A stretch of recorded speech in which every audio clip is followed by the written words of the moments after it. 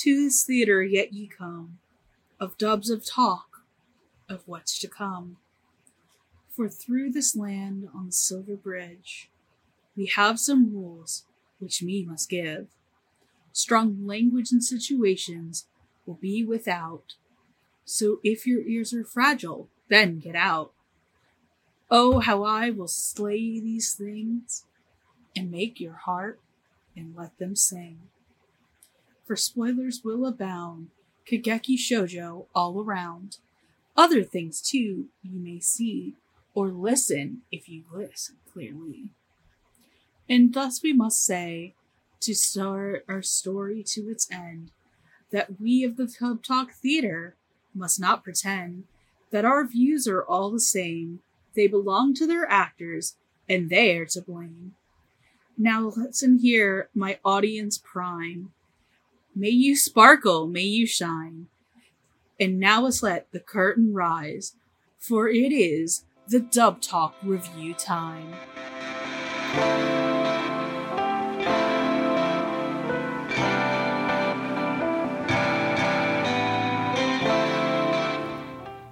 Good evening, gentlemen and ladies, and everything in between, and welcome to the Great Dub Talk Theater, the show where our crew gets together and puts on wonderful musical dance for your pleasure. And behind the scenes, we have our great academy where we train the latest and greatest in podcasting. That's right, Beth, lift them legs!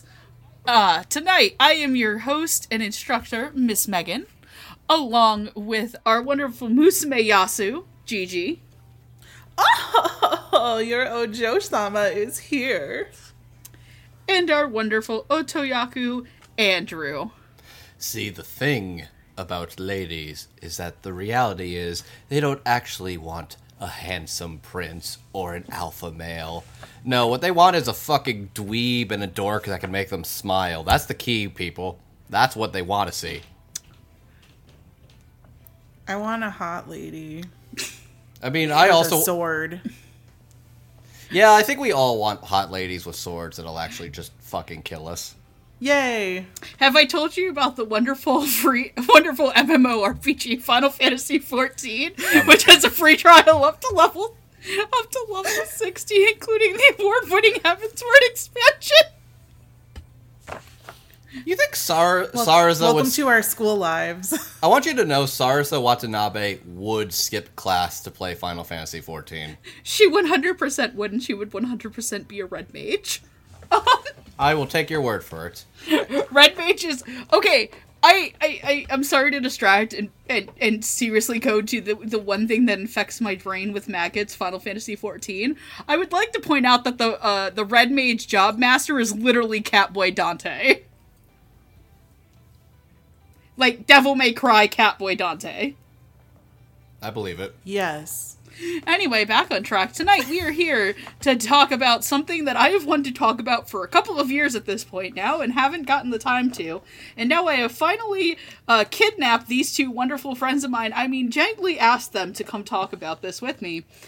We are finally going to talk about Kageki Shojo, a wonderful, as I actually found out, josei series.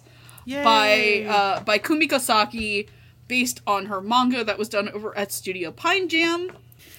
So let me read the back of the first volume of the manga, or at least the back of Kageki Shojo The Curtain Rises, which is actually volume 1. Watanabe Sarasa has always dreamed of being an otokoyaku, an actress who plays the male roles in an all-female theater troupe. Narita Ai also has a dream. The disgraced former idol wants to live in a world full of women and not have to deal with men at all. When they both get into the competitive all-girls theater school, the stage is set for Ai and Sarasa to enter the limelight and take their first step towards stardom.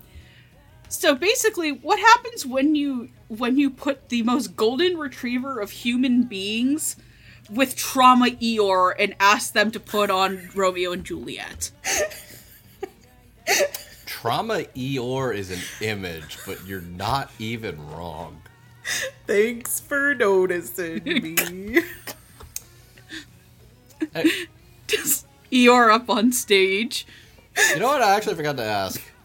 Romeo, what? Oh Romeo, where art thou, Romeo? So, How did all of these players get to finally discuss the subject of today's episode? I dragged you kicking and screaming into watching this like a woman possessed. Oh, yeah. Getting paid for this? Oh, yeah. You didn't have to pay me for this, but we did anyway. So this is because of our wonderful patron, Marissa Lenti, who is wonderful and awesome and may or may not have a connection to the dub for the show that we are about to talk about. Yay! So let's just not put on any kids' gloves and just jump immediately into directing and writing. This dub was handled over at Sound Cadence Studios and was in fact directed by Marissa Lenti, with assistant directors of Alexis Tipton, Damon Mills, Mike Himoto, Natalie Van Sistine, and Stephen Fu, and was written in combination by Bonnie Klinkenbeard, Jessica Kavanaugh, and Emily Neves. I should also point out that the translator for this series, Katerina Ludinakis, was also given a special thanks on the Blu-ray. She did the entire localization of the subtitles, she's also the translator, last I checked, for the manga still. Oh, nice. So I do have volume. I don't have the newest volume. The newest volume comes out tomorrow, which is volume 9. So I'm not going to go over all of the assistant directors' other works because there are a lot of them.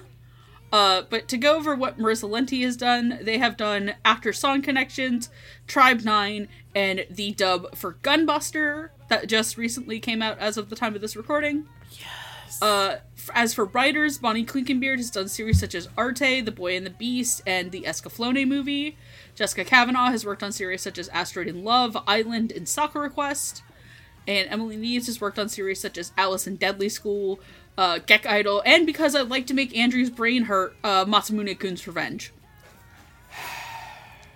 That got a second season. I can't believe it. Yeah, like 5 years after the first one, and the Blu-ray for season 1 still isn't out in America. Oh my god, I forgot about that. Yikes. For some reason, 2023 is just 2017 again, but at least we got a new Ancient Magus Bride, so I guess I can't complain too much. No, sir.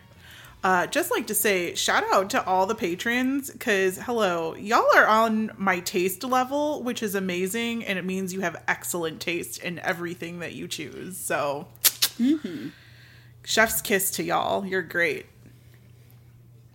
Y'all are good people. Thanks for sticking with us. I'd apologize we're preambling, but all of you in particular know what we're about. So we're not apologizing to you. I gotta pull up my phone, so I have all the cool things that I wrote in my notepad about the directing and the writing. About the directing and the writing. And the first thing I wrote down was, fuck yeah, there's a Frozen reference. Oh my god. God. So that was something I'm embarrassed to admit that was what I picked up on the rewatch, was the fact that they threw in just a overt Frozen reference. Y'all, yeah, the references in this are great. I think they specifically throw it out about if I'm correct. Yes, the Regal Ice Queen who sung about letting it go. She reminds me of a Regal Ice Queen that's sung about letting it go, yeah. Oh, yeah.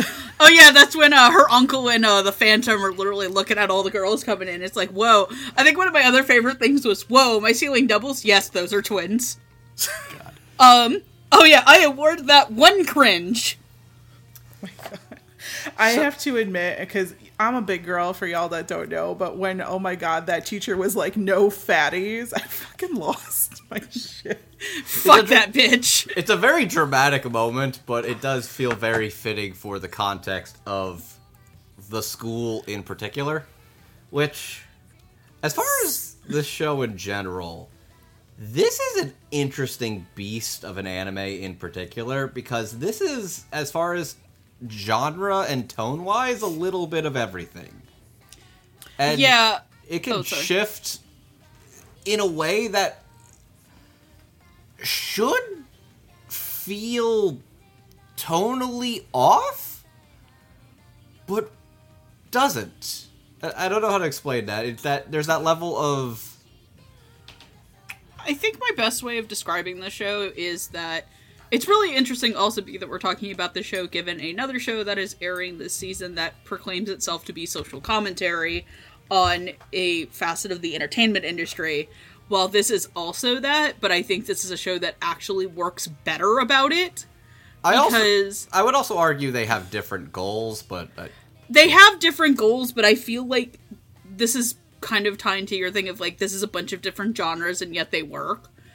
Is that I feel like all the different genres here feel more natural, or at least, like, all the different tones feel more natural, because this is a show about a bunch of, like, 16 to 19-year-old girls. Remember, they're not all 16. Some of them are older. Yeah, but in the same class, because you can spend your high school years trying to get into Koka, which is the school to be part of, the Takarazuka review? It's not called that in the show, but that's what it's based off of. It is very much based off that, yeah. Yeah, for those of you who don't know what the Takarazuka review is, it is like an all-female drama musical troupe where even the male roles are played by women, and it dates back like hundreds of years, and they do all of these musical shows, and it's super highly popular with women, and it's actually starting to get streamed over here now. Yeah, I just saw they just finally like subtitled and like aired a production. Was it 007? I think it was 007. Yeah, they just did a 007 show. It was very funny. Sorry, no, this is tangent. It's very funny looking into the Takarazuka review, because I discovered there was a Death Note musical, and I found out the guy who wrote that is an American that's married to a Takarazuka review actress. You didn't know there was a Death Note musical? I didn't know there was a Death Note musical. Okay. There's also a Hunter x Hunter musical. There's musicals for fucking everything. Okay. Here's the thing. The Death Note musical wasn't done in Japan. It was done in England. Okay. Yes, there is also, going to be a production. It's also called Koka. The theater's also called Koka. Yeah. See, I know there's a bunch of anime musicals, but most of those don't matter because they're just in Japanese. But when I hear a English concept album for the Death Note musical is a real thing, and the guy playing L sounds like he could be in Rent, that fucks with your head a little. Oh god, we are so off track. Let's go back on track. From somebody who went to art school for acting and music, yes and no to how this like equates to real life. Yeah, no, like I feel like it's like obviously there's stuff that's exaggerated, but I feel like sometimes like just the idea of like they take a lot of the stuff that seems really mundane super seriously in the show about acting, but yet there are also times when like the teenage girls actually act like, you know, fucking teenage girls. Like, I believe that kids would act like this, or be silly, or traumatized, but trying to make friends.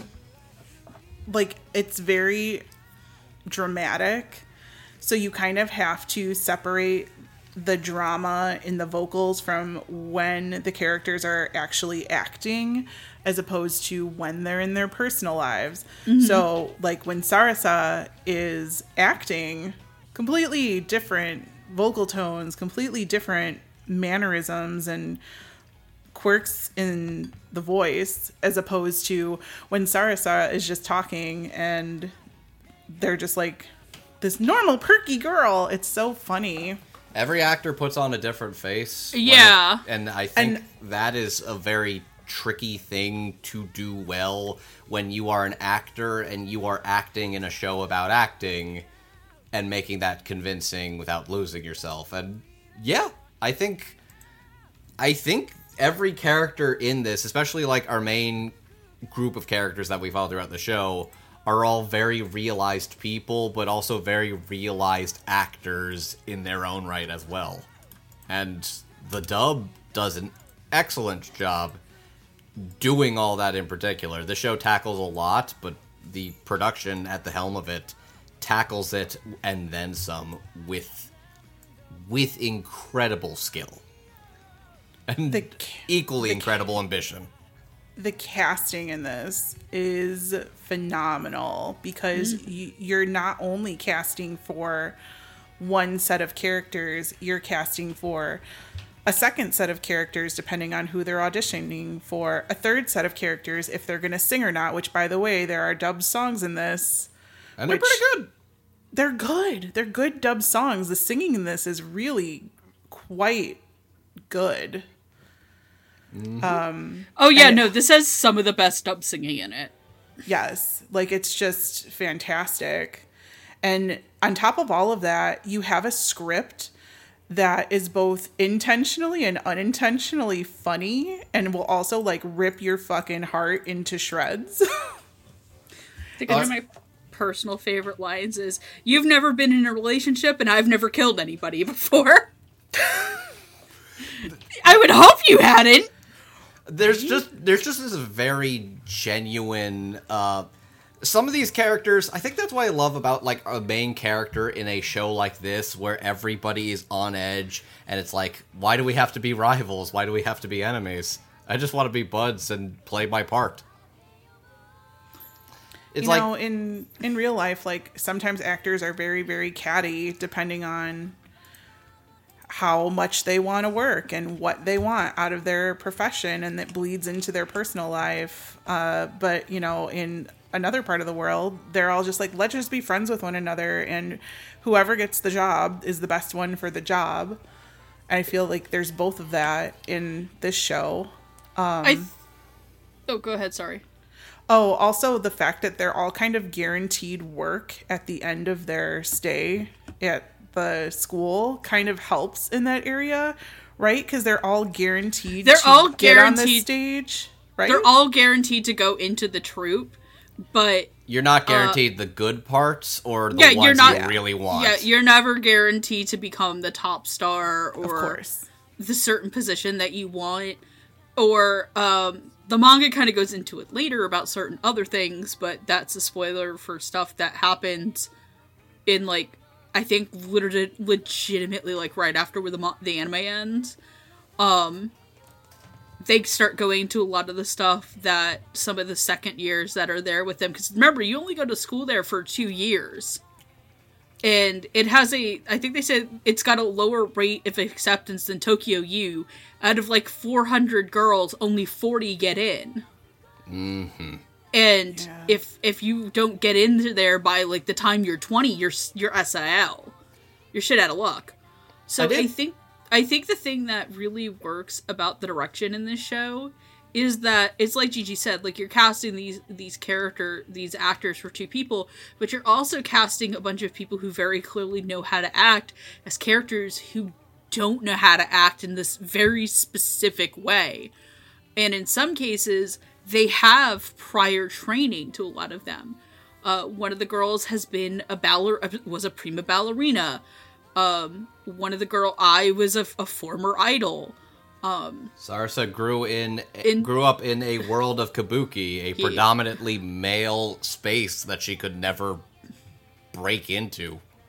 And then you have characters like Ayaka who have nothing special about them from where they came from. But they have to build on their natural talents. So you have to have all of these actors who fairly clearly know how to act, but you have to have them be able to portray that these girls may have the good base route to act, but there are different quirks that they're not thinking of. Thinking of how, like, Kaoru is super intent on only looking at their teacher, as opposed to how Sarasa projects her voice and looks up towards the entire crowd. And it's, like, little things like that make this dub so technically impressive.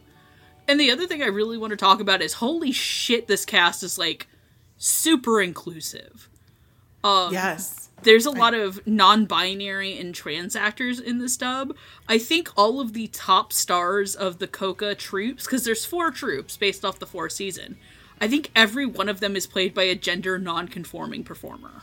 You would be correct. That is which is really cool for, if you think about it, for otokoyakus who are women who play men. I actually did learn something about that courtesy of a little up-and-coming VTuber in the sphere known as Vixen. They managed to get a little information, actually, and told me that the majority of the female characters who play the Otonoyakus, with like a few exceptions, notably, I forget the character's name, but the one who sings. With the exception of that character in particular, almost all of the Otonoyaku characters are played by trans, non-binary, or gender-fluid actors in the whole dub of Kageki Shojo. That's awesome. I love that. That's a cool detail I genuinely did not know about until I found out. That's a very cool thing to learn. Yeah. So overall, I think like this is probably like one of the better written and directed dubs that have come out in the last couple years. Not biased, not like I gave this best direction or dub of the year at one point. Also, something that I want to point out is there was a little bit of room for improvisation in here.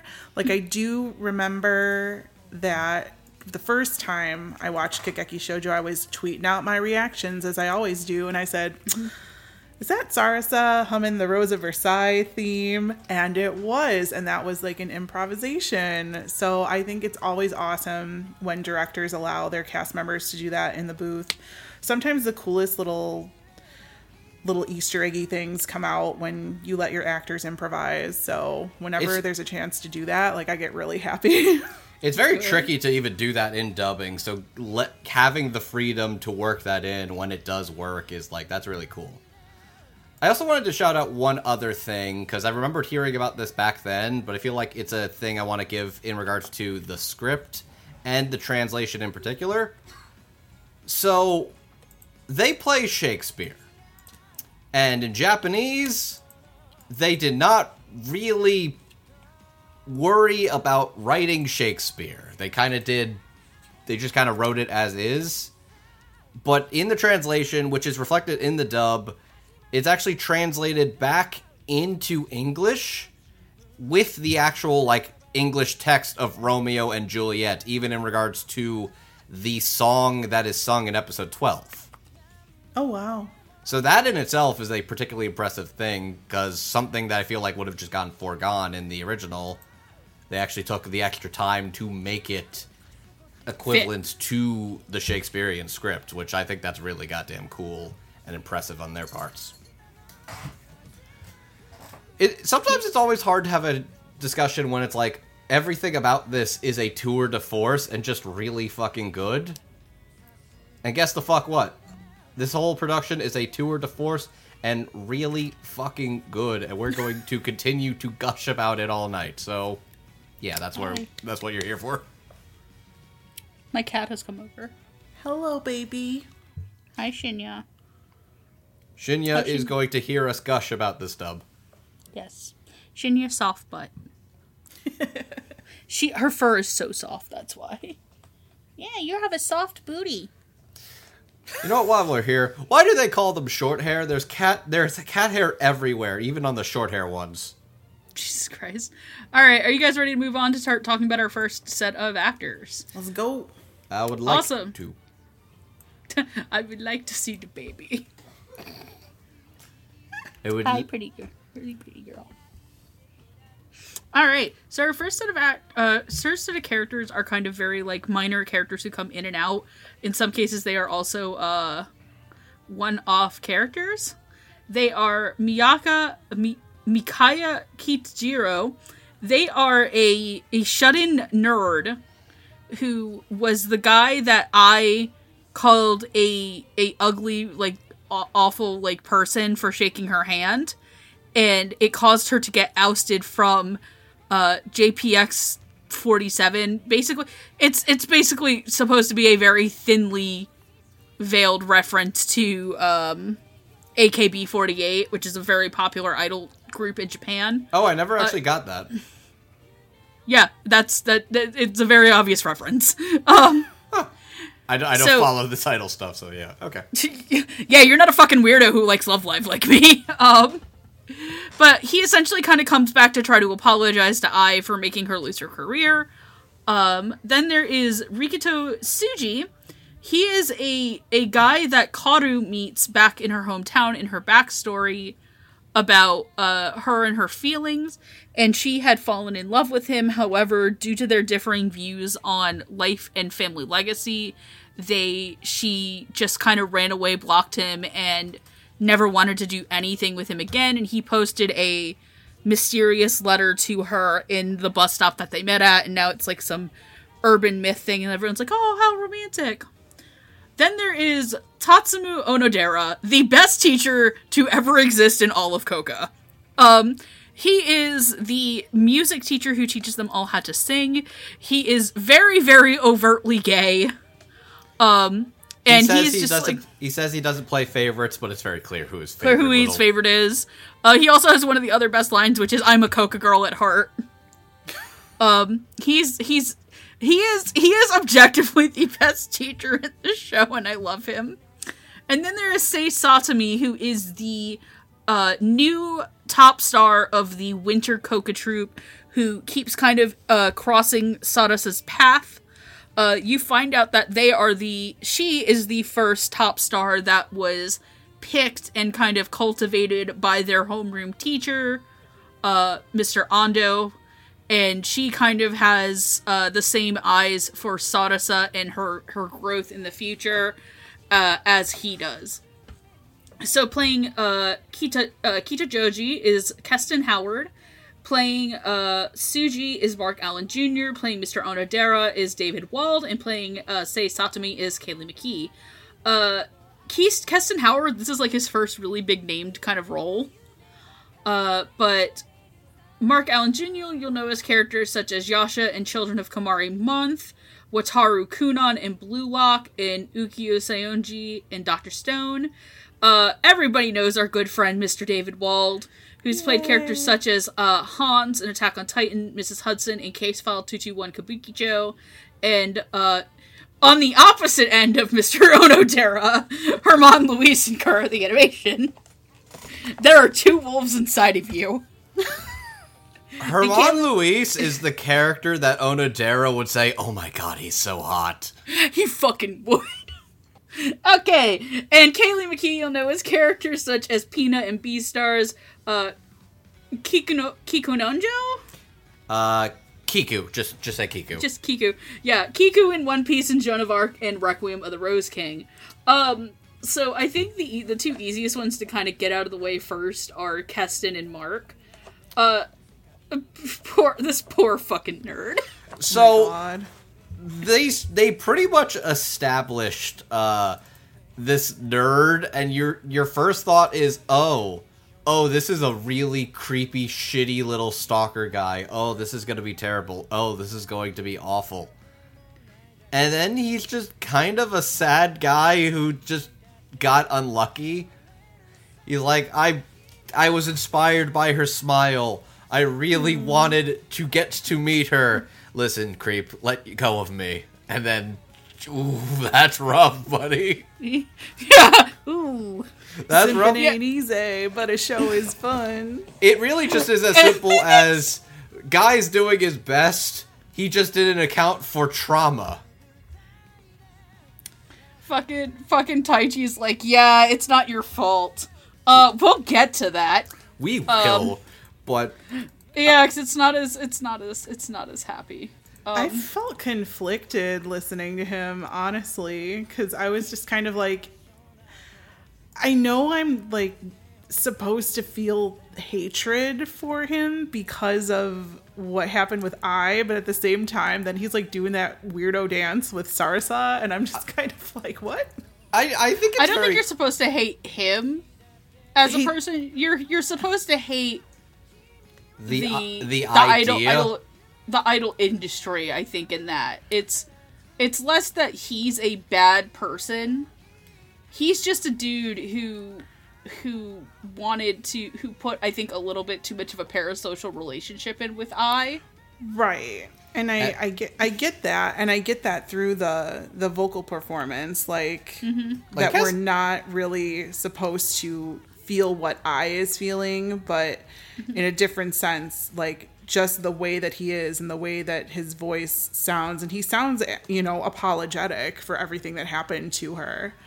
So he's just kind of a weird little guy that's got handed a raw deal, but genuinely does feel bad and kind of feels like he is the reason she is no longer the idol she wants to be without really having no, the she full never context. really wanted to be an idol. But he himself doesn't actually know that. Yeah. But I think Keston does a good job sounding very, like, apologetic while also sounding very dorky, delivering some pretty fun lines. I love how he, in his moment of cool guy hero moment, he just flings himself like he's a fucking E-Honda main and then just, like, eats shit on the floor. I will say I like that he is an overweight guy that doesn't have the stupid fat dude voice. Thank you, Jesus. thank you. Yeah. But definitely the highlight for sure is the dance-off. Just the weird little dance that him and Cyrus are just bonding over and just doing Can that you weird do little this? idol dance. And then he's like, hey, that's impressive. Bet you can't do this. As he just, like, kind of tries to do a Matrix and just, like, his back's giving out. He's like, see? You can't do that. And then Sarza is just fucking flexible and can do it like it ain't shit. Every 90s person just felt their bones, just felt them in that moment where, like, he just goes down barely a little bit. Yep. You can tell the end of Avatar The Last Airbender hit him hard because he too could relate to losing his bending. Damn it. Congratulations on your check and your first named role, Keston. Yeah. No, he does a good 20 job. out of 10. He Get genuinely another. he genuinely does do a really good job and is a pretty standout performance. And I love it when new people do so well. Like, it just makes me happy. It kind of, like, rings true to the theme of this anime also, but I'll talk more about that later in the episode. it is cool to see new people get to play big roles as well as underappreciated actors getting Mark to Allen play Jr. standout roles. Speaking I of which, loved Mark Allen Jr. in this. I fell in love with the baseball boy on the bus also. I'm a sucker for romance and tragedies and bittersweet endings. Just that whole episode is, like, genuinely one of the best, and I can't wait to talk about Karu's actor. That's my favorite this. episode, not gonna lie. It is genuinely one of the best episodes of the show. But Mark really works so well in turn with Karu's actress. But I think the thing that I like about it most is that the performance between them both feels so effortlessly natural that, and it's just such a very deeply, like, telling episode and a very genuine, interesting take to have, because it's an episode about legacy and want, in that they are both in this position where somebody else in their family is Giving them unrealistic expectations. well, no, it's not giving them it's they are stars, and because they are this well-known thing, everybody around them keeps putting these expectations on them. Yeah. And in let me get his name. In Suji's case, he wants to back away from that. He doesn't think that he wants to do that. And he even has to put up with people who come up to him to use him to get closer to his brother. And that part where he gets the letter from the girl, you can tell that he's trying his his best to be super polite about it, but you can hear the kind of, like, angry vial, like, in his voice about this, my brother doesn't accept this, I'm not my brother. Meanwhile, you have Karu, who is on the opposite end, where she wants to live up to her family's legacy because her mom and her grandmother were both in the Koka troupe, especially her grandmother being a very famous musume yaku. I think she was called Spring Snow White, they said. Yeah, Spring Snow White was her grandma. And the moment that really seals the episode for me and Mark's performance is when they're sitting out under the fireworks. And he goes, you don't have to keep pushing yourself to get into Koka just because your family wants you to.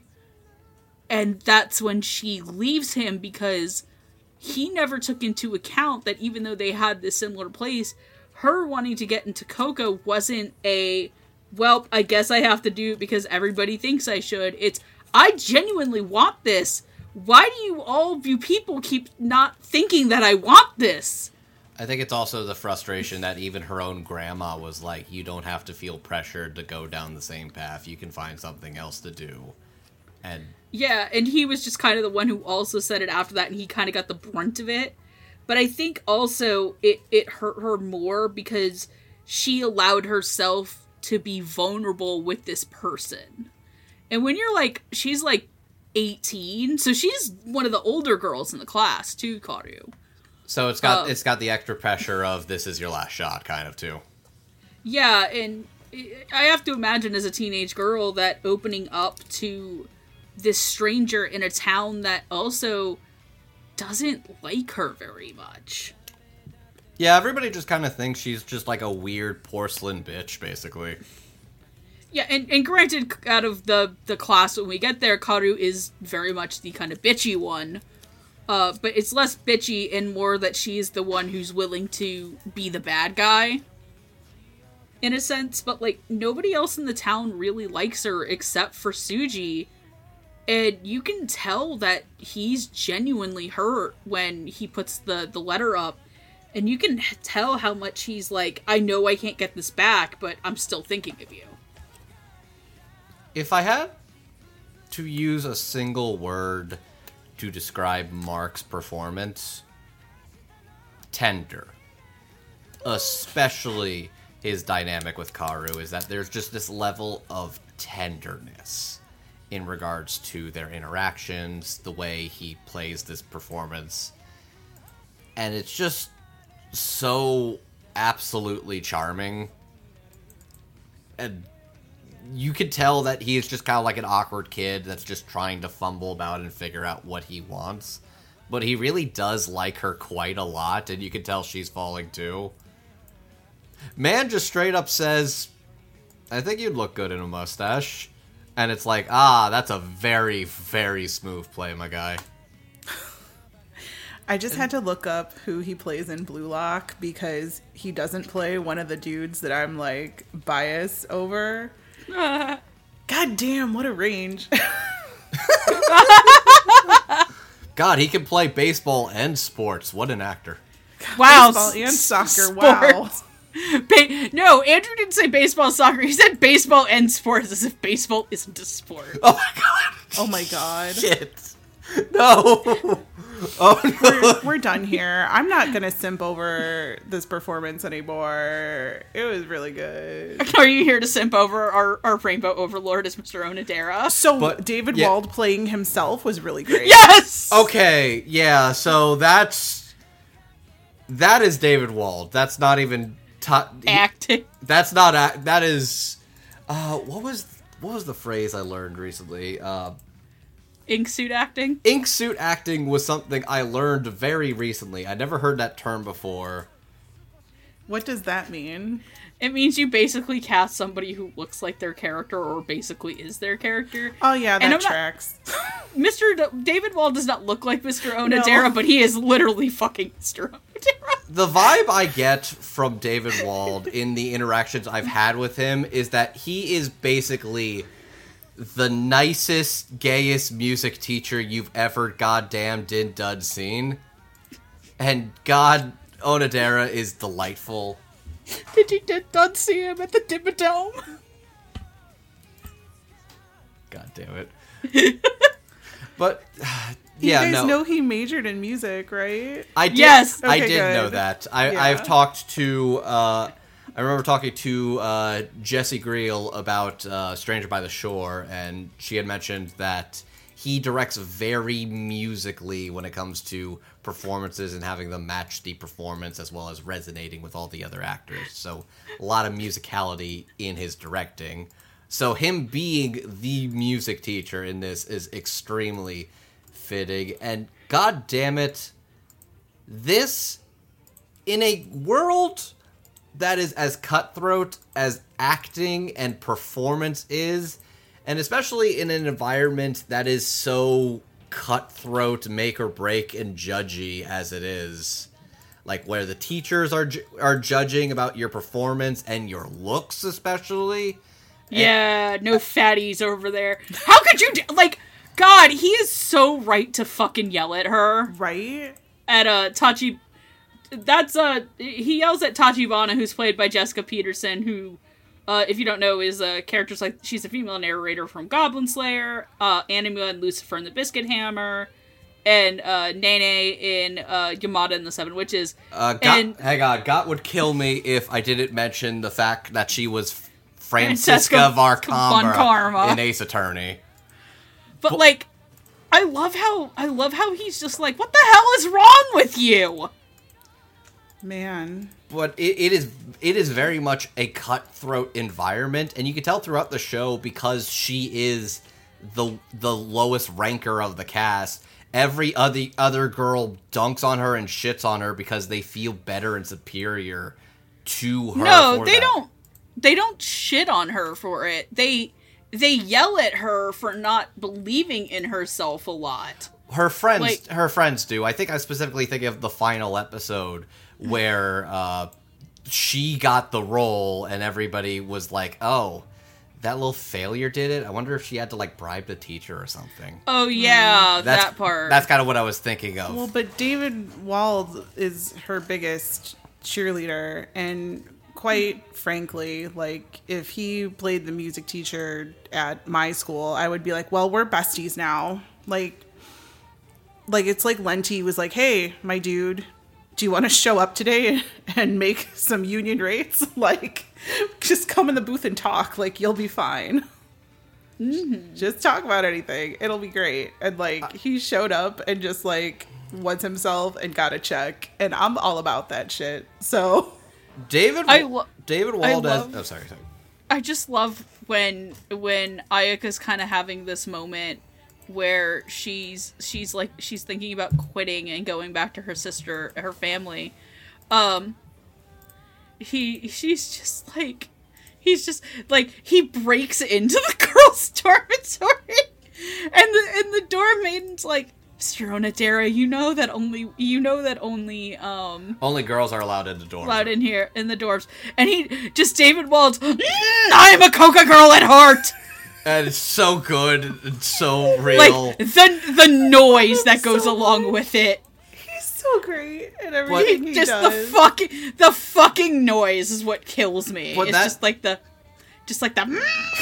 But that scene in particular is just the general. Everybody needs somebody like that in their corner when the chips are down and you are at your lowest. Everyone needs a Mr. Onodera. Everybody needs a David Walls to be your encouraging cheerleader and tell you can do it. You're doing great. You don't give up. Don't lose sight of your dreams. You can do this. You're gonna go far, kid. What I'm saying is, David Wald, if you got into the ASMR business, you'd make a killing, sir. Take my money. Anyway, who else are we talking about? And then finally, we gotta talk about Kaylee McKee as Sei Satame, a.k.a. if you aren't a lesbian, if you aren't at least bisexual now. Sei's hot. Oh my god. So there's that scene where what are they called? Otomeyaku? Yeah, where all of them are like in that room together and like the little sparkles go off and they're like, sheen. And I was like, okay, I'm a lesbian now, it's fine. Which, if you want to know... Why you put all my types in one room? Which, if you want to know, the other top stars alongside Sei are played by Kaden Jensen, Melly Grant, and Anjali Kunapaneni. Melly Grant, I think, is the summer one, right?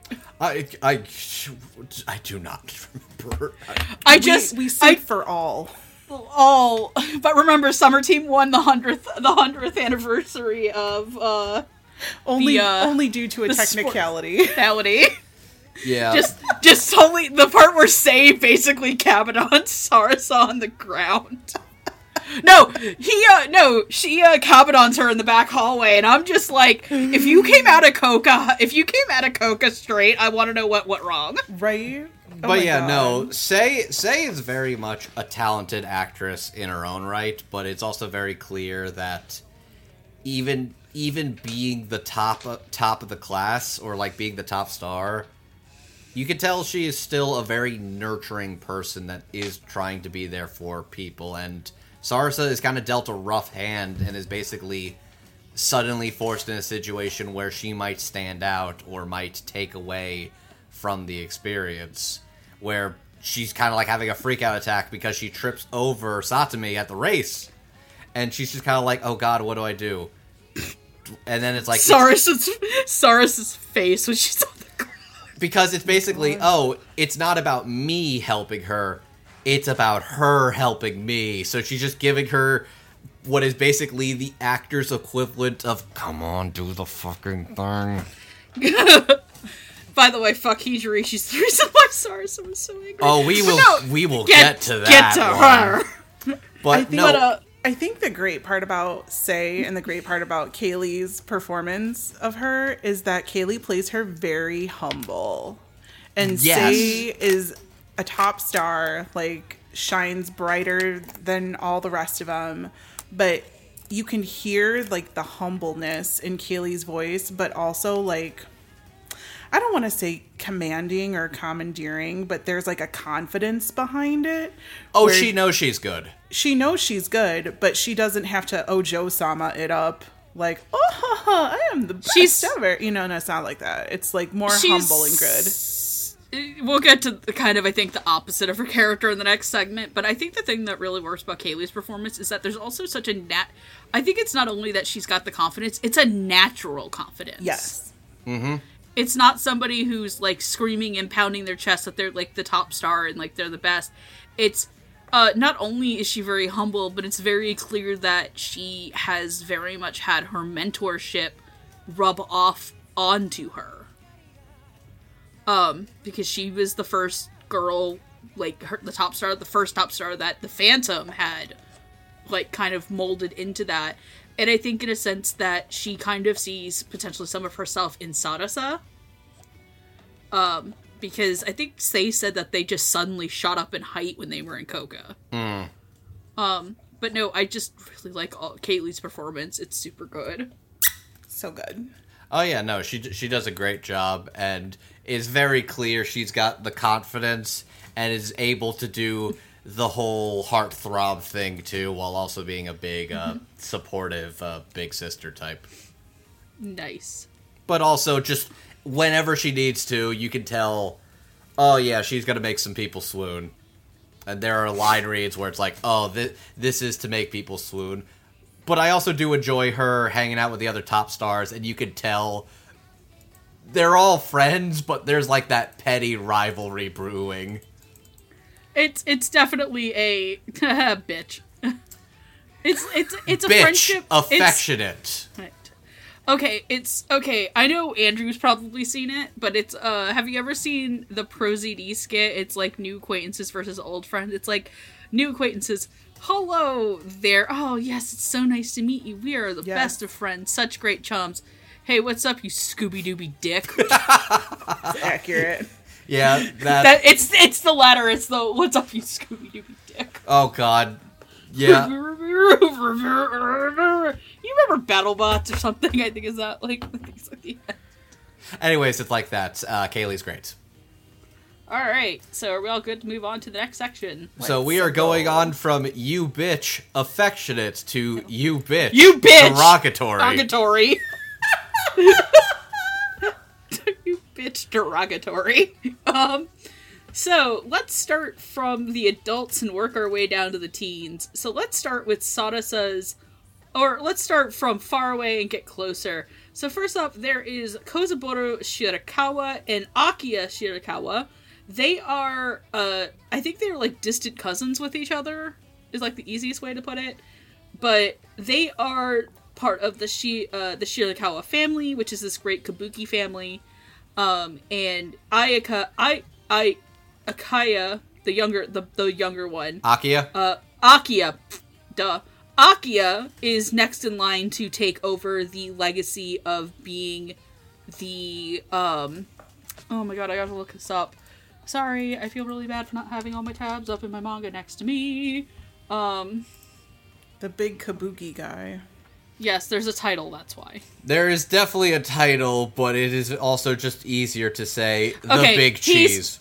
Yeah, he's the heir apparent to the 15th generation kabuki actor Suo Shikawa. Played by Frank Tadaro. Yeah. And Kosaburo is apparently Sarasa's illegitimate father. He's married and had an affair outside of marriage, but if Sarasa had been born a boy, they probably would have looked past it and made her the next Suo Shirakawa, therefore pushing Akiya out of the way. Then there is Mamoru Ando, who is their homeroom teacher, and he's their homeroom teacher, and his nickname is the Phantom, because he used to be a stage actor who played the Phantom of the Opera, but due to a tragic accident where he fell into the orchestra, he became injured and unable to perform on stage anymore. No, they did not take him out so that they could bit Bad Cinderella in Japan. Ooh, topical. Then we have Taiji Naruta, who is the ballet teacher at the Koka Academy. He's also Ai's uncle. He is a genuinely very nice guy. Also, he's gay, too. Yay.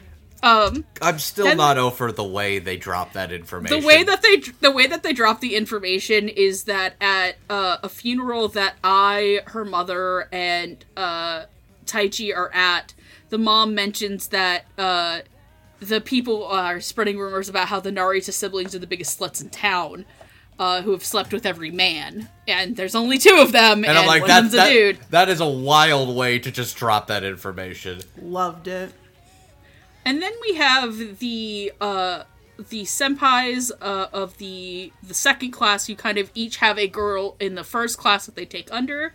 There is Tomoe Takae. She is also the class president, which makes her Saga Sugimoto's senpai. Then there is Risa Nakayama, who is Sarasa's senpai. Sarasa describes her as a Latin beauty. She gets told that she would be great playing villainous female roles, and she kind of is annoyed by Sarasa at first, but she kind of warms up to see the person who Sarasa is. It is kind of Sarasa's biggest champion and defender from the other second years. And then there's this bitch. Hidori Nojima. She is Ai's senpai. She is a beautiful Mutsumeyaku candidate who essentially has been described as like one of the top candidates in the second year class. She is an absolute bitch pudding. Oh my god. She is very two-faced. She likes to stir trouble with everybody to get what she wants, and then acts like she's never done anything wrong in her life. So playing Kozaburo is Jonah Scott. Playing Akiya is Caleb Yen. Playing the Phantom, or Mr. Ando, is River Knopf. Playing Taichi is Aaron Campbell. Playing Tomomi is Shara Kirby. Playing Risa is Terry Doty. And playing Hidori is Brent April. Jonah Scott, who's playing Jonah Scott in this anime, has played characters such as Raiden Shuga in 86, Akihito Kaji in Given, and Tatsu in Way of the Slideshow, House Husband.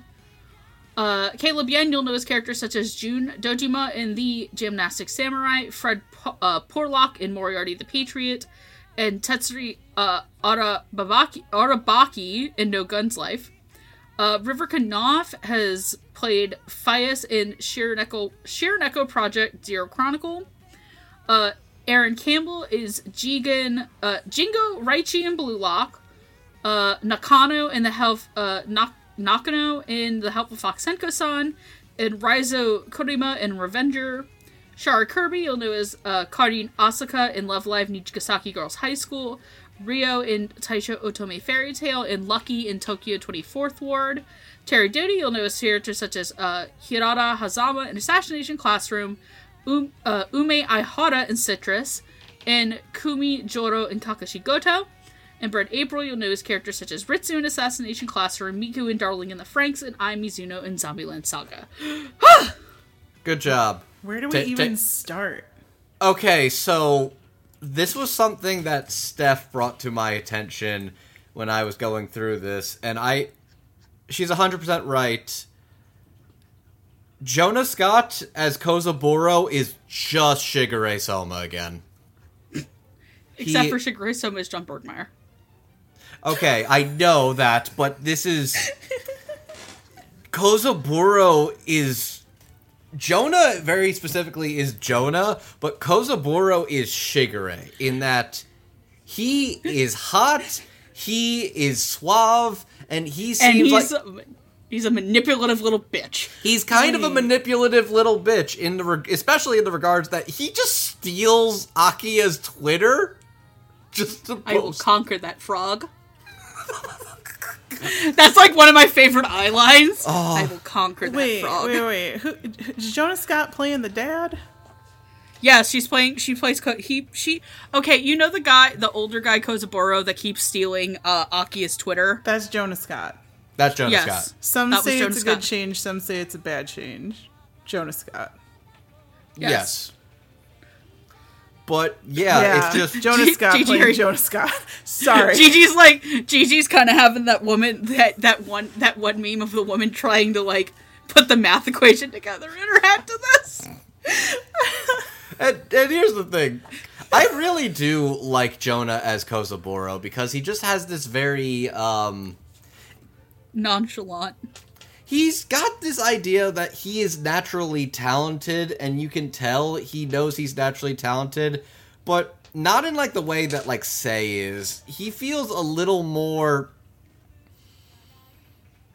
He does not like to be a passive observer. He likes to be an active observer. He is an active shit stirrer. He's an active participant. And it is very clear that, like... I do believe he really does care for Sarasa Watanabe, and I genuinely do believe that, like, in some regards, he potentially would have preferred her over Akia being in the positions where they are now. Well, of course. I think that in itself creates this interesting little tension between Kozaburo and Akia that I think really comes across, where it's like you can tell they're kind of bugging each other, but you can definitely tell they're a little uncomfortable because there's that sort of level of they both recognize this girl is so much better at you and would have been better than you, but because of how fucking sexist this culture is, you're lucky. I also think on some level, one of the really big, like, episodes that really gives you insight into Sadasa's life is when you see from Akia's perspective them growing up doing things when I finds him in the room. And that's when Aki is being played as a child by Afia Yu. But part of me wonders if Kozaburo is as tense as he is and pushy as he is, because Kozaburo also says you need to date her. And Sadasa hears it. One of the things it basically says in the backstory is, at the time, Akia didn't realize what was going to happen, but Akia threw a younger than him Sadasa under the bus to his biological to what I'm going to assume is not Kozaburo's mom. Because I think it's implied Kozaburo married into the family and took the family name. There's definitely... God, that brings a little bit of the Soma family lineage into this Kabuki family. It is... Kozaburo is just Shigure. He's maybe less transparently nefarious, at least right now. Kozaburo has not fucked Saras's mom. Oh, God. Wait. Well... Shit. No, fuck, wait. Yes, he did fuck Saras's mom. Oh my God. Okay. That's how Saras's mom... That's how Sarasa would be there. We need to get off of these tree branches. We do not know where these branches lead. Sorry, you go ahead. Oh, go ahead, Gigi. No, you go ahead, because I have a question to pose, but... What's that? No, Megan, finish. I'm gonna finish first. But no, I think one of the things that you can really hear between Akia and Kozaburo, which is, besides Akia's just genuine annoyance at Kozaburo, being Kozaburo, because Kozaburo is very, very lax and stuff. Part of me wonders if Kozaburo figured out it was Akia's reasoning why Sarasa basically got told by the grandmother. Because remember, she isn't told very nicely to, like, stop doing kabuki and stuff with Akiya. She's yelled at. She is basically yelled at, and her grandpa is like, how dare you fucking yell at my daughter? Like, to the point where Kozaburo has to beg forgiveness from her grandpa Ken.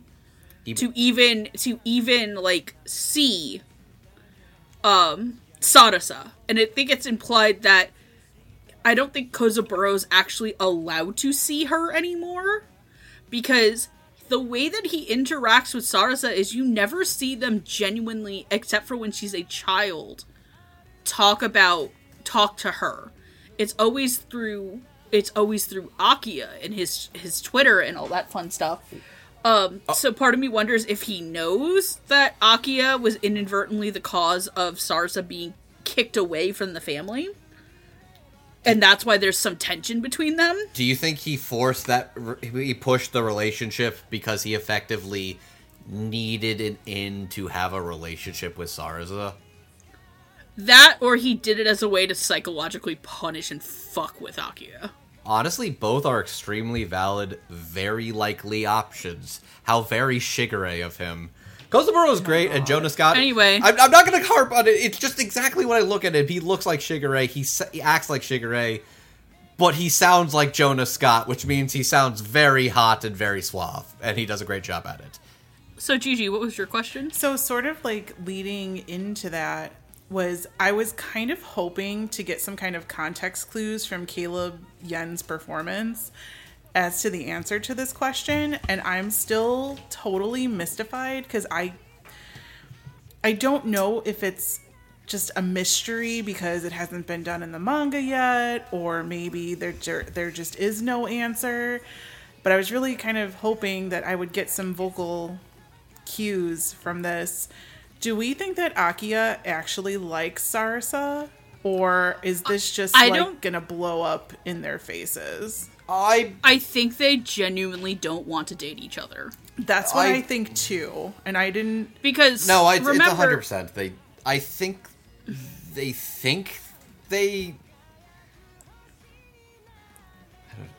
kind of feel like the straight couple of the queer kids that are staying together to get their parents who don't understand off their backs. If that makes sense. I mean, that's what I was thinking, because I was thinking that they were both gay and they're like, stay together for the kids, whatever. I think it's less that, and I think it's more the other one is jealous of the other one. Sarasa is jealous of Akiya because Akiya will always get to be everything that she wanted to as a child. Because remember, she didn't really want to be... I don't think she wanted to be Lady Oscar as a child. She wanted to be... in Kabuki. Yeah, she wanted to be Sukiroku as a child. I think that they're both jealous of each other for different reasons, too. Mm-hmm. And I was kind of hoping, and this is my only, like, actual criticism I have of any performance in this, really. I was just kind of hoping for Caleb to kind of, like, get behind it one way or the other so I could make my decision. Because I made my decision when Sarasa said, I think we should date, or I think, like, you should be my boyfriend or something like that. And in that moment, I kind of knew that she wasn't really into it. But I was just kind of hoping, like, that Caleb's performance would, like, sway me one way or the other to tell whether or not he was into Sarasa, and it didn't do that for me. And that's nothing against him. It's just, I really was kind of hoping for that personally, and I didn't catch it either way. I think there's a different interpretation, but I think to me, Caleb's performance is still really strong as Akiya, and I think it does convey that there is this very complicated relationship, and I think it's very clear it is a relationship that is not built on genuine, like, emotion for each other. It's not built on love, and it's not even built completely on hate. I wouldn't even say it's hate. It's envy. to me it's a relationship based off of, in some way, mutual respect for the other one's ambitions, but it's also, at least from Sadasa's end, it's, I think in a sense she's the one who asks him out before, because she overhears Koza. Not only does she ask him out because Kozaburo says you need to ask Sadasa out, remember, she also overhears Kozaburo threaten Akiya about his position as the next in line to be this head of the family. He outright says, I may not be the person who does it, but you damn well know that your grandfather takes my word into account. Well, it's kind of like a marriage of convenience for. That's exactly what what I was trying to get at. Because now her daddy can talk to her all the time through, like, Cyranoing through Akiya, and she can get. God, that's such a great reference to Cyranoing, especially given when we talk in the next session about another like famous theatrical play / movie that they actually bring up that I thought was a very interesting reference to make for a josei manga that got an anime that's kind of aimed at, like, that came out in like 2020. Did this come out 2021 or 2020? I don't know. Yes, one of those. I really like. It's essentially, it references a movie that is at least 30 to 40 years old. Well, I'm not saying that Caleb didn't give a strong performance, because he did. I just wanted this one. You wanted it to come out clearer to you that there was this like dislike and or distaste. I will say one thing: the manga throws another wrench into that, and I'm not saying okay, how. good. Don't tell me. Don't tell me. I don't. Don't want fucking to tell me. I'm for buying the this second manga season of this anime that's never coming.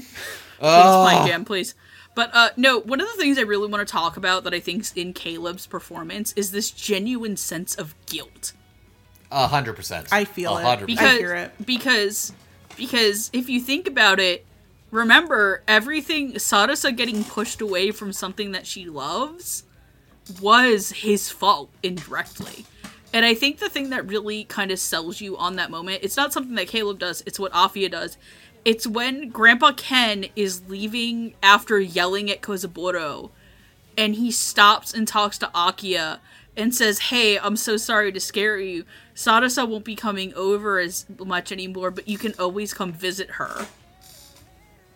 And it's like, he doesn't know that it was Akiya's fault that he got pushed away, that she's out now, that happened. So I guess that there's this sense of guilt and it's Caleb's performance, and I think kind of their whole relationship carries this weird mix of genuine respect, guilt, hate, a little bit of hate and jealousy. And it's just very interesting to play off, and we've been talking about this for a while. So let's talk about the two teachers. So talking about the two teachers, we have, I think the one that kind of has like the most really parts to do is actually Mr. Ando, aka the Phantom. So I'm going to talk about Taichi first. I genuinely like Aaron's performance as this very kind of calming effect to Ai. He's her rock. And God, fuck Ai's mom. Fuck Ai's mom so much. We're not mentioning her, but she's played by Caitlin Elizabeth, and she does a very good job at playing very snooty indifference. She is she plays the indifferent chain-smoking wine mom perfectly. But Taichi is this very gentle type of performance, which I'm not super used to hearing Aaron Campbell be. I'm very much used to him being a little bit more gruff. I really liked it. I want to talk about him more, but I also want to wait until we get to actually talking about Ai to talk about kind of their big episode. I kind of like how he has this more youthful and bright look on things. Also, wow, am I seeing double? Yes, those are twins. And then at the beginning, just, oh no, looks like your little cousin's caught by the cherry tree. I know! And then there's Mr. Ando, who, by the way, in the Japanese is played by Junichi Suwabe in the most ink site. That is their ink suit casting in Japan, was getting Mr. Ando to be played by Miss Junichi Suwabe. Excuse me while I change the language settings on my... He also fucking looks like him. But man, River Kanoff really impressed me as Mr. Ando. Who is this guy? Who is he? He's done, I think, a lot more writing for video games and stuff. I think he's done, like, writing and directing. He's done a lot more background stuff, but he's really fucking good as Mr. Ando. I thought it was fucking Chris Wakamp the whole time, and then I was like... No. But this is, like, a different kind of Tingle than the Chris Wakamp Tingle, so I'm like, who are you? This guy, River Kanoff, plays him as somebody who I would believe has played the Phantom of the Opera. Is it? I think it's Kanoff, actually. I'm not 100% sure. Whatever. The dude could have easily played the Phantom. I think the thing I love about River in particular is that he's just this incredibly... This is a teacher. This is a guy who's very tired. He has put a lot of work in, but you can tell he gives a shit about his kids. Oh, yeah. Like, that's one of the biggest things I think Sei talks about is that I think they said he's been there for, like, 8 years, 10 years at this point? About 10 years, yeah. Yeah. That, he very clearly still has a passion for acting. It's just that his body cannot anymore because of his accident, and that really fucked him up for a while. But I think the thing that I like about him is that he's always willing to push the girls, but never be outright malicious to them. At least intentionally, because he does fuck with Sarasa at one point by saying that she'll never be the top star because she can't act, she's a mimic. It's basically just a general, like, he is a harsh person, but he is fair. He is harsh in that he will tell you the weaknesses that you don't know you have, and he will give you the clue for how to actively change and work towards fixing that weakness. It is a general level of fair and constructive criticism in a way that is meant to nurture you to grow instead of giving you a fucking eating disorder. Yeah, there's a difference between you're a mimic and no fatties. And I can tell you from 100% personal experience that it's Mr. Ando, right? Yes. Yeah, or the Phantom, you can call him either. He is the teacher that you want to have, or your acting coach that you want to have, who will give you constructive criticism with room to change, but also room to express yourself in the material that you're given, as opposed to the ballet teacher who's like, bitch, no fatties, get out. And I'm like, personal experience. So I think, like, in the way that his voice is portrayed here, 8 to 10 years of teaching, that's enough time to lose your fucking soul. But when your soul is really in acting and is technically in doing something else, but you can do that sort of along with nurturing other people. I'm not saying that he's going to live vicariously through these girls, because I don't believe that's the case. But I think he's definitely not that person. Right. I think it's clear he's not bitter because of the life he lost, but I think he has found new joy in the lives he will nurture. But teaching is hard, so you still lose your soul.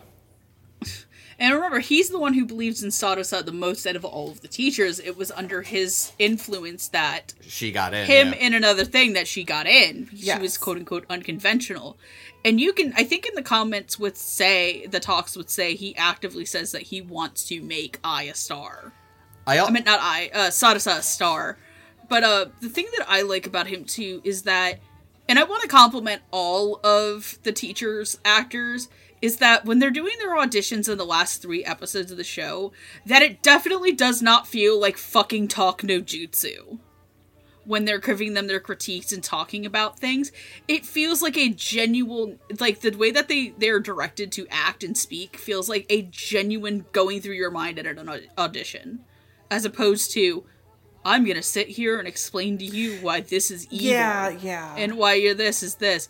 And I think the thing that I really, really want to compliment is when he decides to go up and be Romeo. I love that part so much. And all the other girls really freak out except for Sarasa. And then the conversation after the auditions go up that he has with, oh god, what the hell's her name? Sugimoto. Yeah, with Sawa. Where they talk about the movie. And I just love his delivery of his, well, this is a whole lot better than you coming in and crying on me. Do they do that? I mean, they do, but this is much more productive. It's more productive. And it's just like this very matter-of-fact thing, and he doesn't really hold back. And then we have, am I good to start leading the conversation elsewhere? Yes, I'm telling you. I didn't even get to talk about Aaron. Okay. Oh, whoops. Oh, yeah, I talked about him, but you guys didn't. The different we did kind not. of tingle for Mr. Anjo playing Romeo. I do bless. really like River in particular. I think he's probably one of the biggest surprises of this dub. But I also really want to shout out Aaron as Uncle Naruto, because he's just a very genuinely helpful, kind, supportive rock in Ai's genuinely tragic, traumatic life. But there's this level of, like, unconditional love that you can tell he absolutely has for her. In a way that you can absolutely tell that, like, it comes through. It is sweet, it is earnest, but it's also still, like, family. In that I could tell he's there for her, but he would probably bust her chops a little bit if ever given a chance to. And also just being there and basically just straight up being the most emotional thing you can do to somebody who is traumatized is to give them the key, which is an incredibly powerful thing. If you're ever feeling unwell, if you're ever feeling unsafe, this is a spare key to my house. My doors are always open. So yeah. I think Aaron, in particular, is just a very sweet performance, but also a lot of fun and very interesting, too. Mm-hmm. So, yeah, we could talk about the senpais now. Alright, let's talk about some senpais. I'm going to start with Shara? Yeah. Unfortunately, Tomomi doesn't really get the most to do, but I've genuinely enjoy Shara's work in things I've seen.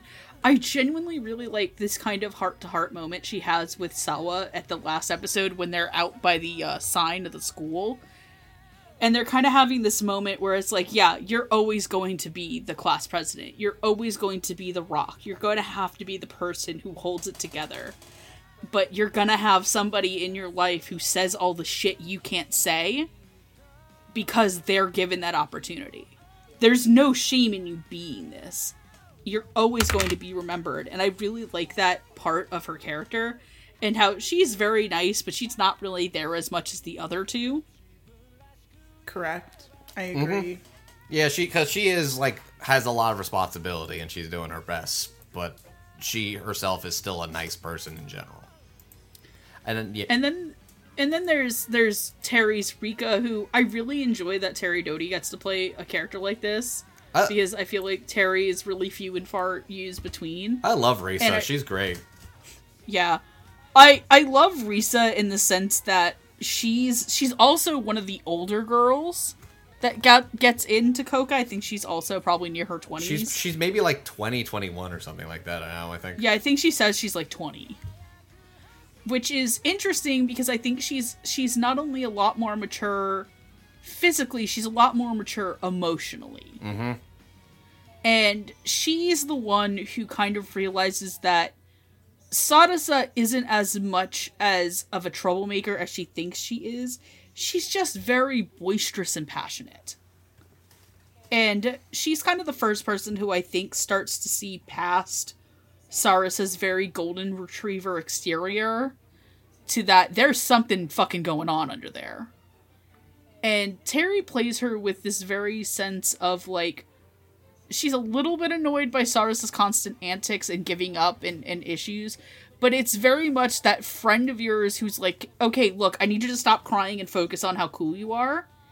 And I think that her voice being a lot more mature and harsh compared to Hijiri's Bryn April's Hidri, who is very soft and sweet, and bitch in sheep's clothing, plays off each other so nicely.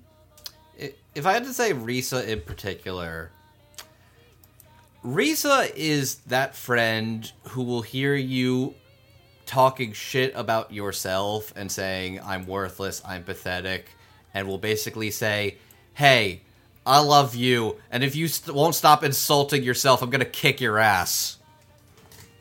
That is very much the sort of vibe and relationship she eventually does adopt when it comes to Sarasa, and like that very much comes during the sports festival arc, which is very wild to say there's a sports festival arc, which is a very different sports festival because everybody's cosplaying Legend of the Galactic Heroes. Hell yeah, baby! You just cut out completely, but I heard your excitement still. I said, hell yeah, baby. But no, I think Terry's a very interesting choice for a character like Risa, but you could definitely tell there's that level of like stern, like she has kind of played through a lot of the mind games and the bullshit, especially when it comes to Hijiri, where she's kind of had to work with the stress and the stuff that comes with the theater. Because even if work is guaranteed, the stress comes at the roles you get, and the roles you want aren't always the roles that work best for you or the ones people think are best for you. Where it's basically just that she's assumed, like, oh, she's gonna be like the evil bitches or something, when that's not really what she wants to do. But because of her looks and her attitude, that is what people will assume she is. So she kind of does adopt Sarasa in that she wants to be what she wants to be, and you gotta push yourself and not let what other people think of you affect you. So when I was listening to this, I was just kind of like, oh, it's Terry Doty playing Terry Doty. Like, much like with David Wald and Mr. Onodera, I felt that Risa had a lot of Terry Doty qualities in her and in her performance. I mean, I listened to her podcast, which is a very good podcast. If y'all don't listen, it's called Obscure Chatter. And nice. There are some very cool things and insightful things that she says in there about her life, about acting, about whatever she feels like talking about that day. And I honestly, like, this is going to sound weird, but like through this character, I felt like I was listening to an episode of her podcast. Oh my God. But that's a good thing, though, because Risa is helping Sarasa, you know, get through times and telling her how it is and supporting her. I don't know. Sometimes when I listen to any podcast, I try and pick out, like, if I'm going to spend 2 to 3 hours with these people in my ears, like, if they actually are worth listening to by how much, I guess, empathy is in their voice. I don't know. But I really enjoyed this, and it's one of the first times I've actually been able to pick Terry Doty out in anything. So I was very excited about that. Like, immediately, I was like, oh, there she is. So, I don't know. I really liked her performance as Risa, honestly. Like, I was excited that she wasn't playing a little boy or, like, an older skewing character, like what is her name in that anime I really like, Morioka, you know, the one where they're in the video game, Morioka. Oh, yes. Oh, I know what you're talking about. Recovery of an MMO Junkie. Yes. That one. So I was excited that, like, she finally got a chance to play a young adult teenage girl, and like that it fit in with everybody else. So I don't know, that made me happy. I like when Terry Doty gets work. That sounds weird, but like I like hearing her in things. Like, it just, I don't know, it's cool. I like hearing her life stories, and then I like listening to her, like, in her work. Is that weird? No, it makes perfect sense. I think she's got a very interesting tone of voice, and I think it is always hard. Okay, you know what? This is actually going to come into this discussion in a second, but I think there's a lot of anime is interesting because there's a lot of different unique vocal registers, and there are a lot of people who are good actors, but always aren't good for a lot of what anime is offering. Yes, I agree. Mm-hmm. Which I think is going to be very sort of meta-relevant to the conversation we're about to have about Hijiri in a second, but I think Risa does a very good... I think Terry in particular is a very great fit for a character like Risa, and I think she's a very talented person who, when given the right role and given good opportunities, can really make some magic with it. Mm-hmm. So fucking Bryn. And then there's this bitch, derogatory. Y'all ever So- seen King's Game? Oh my god. No, I like to forget that exists. So, like, I associate Bryn with... So, you ever been to a Cinnabon?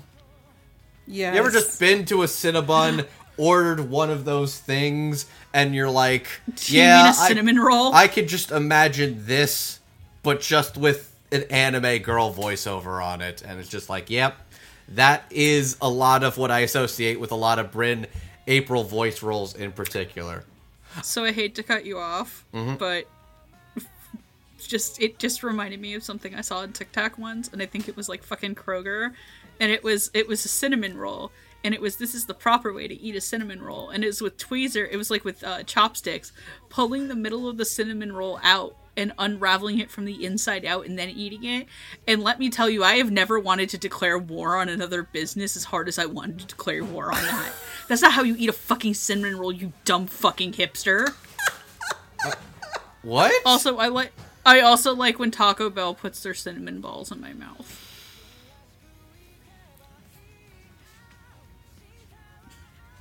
Anyway, bitch pudding.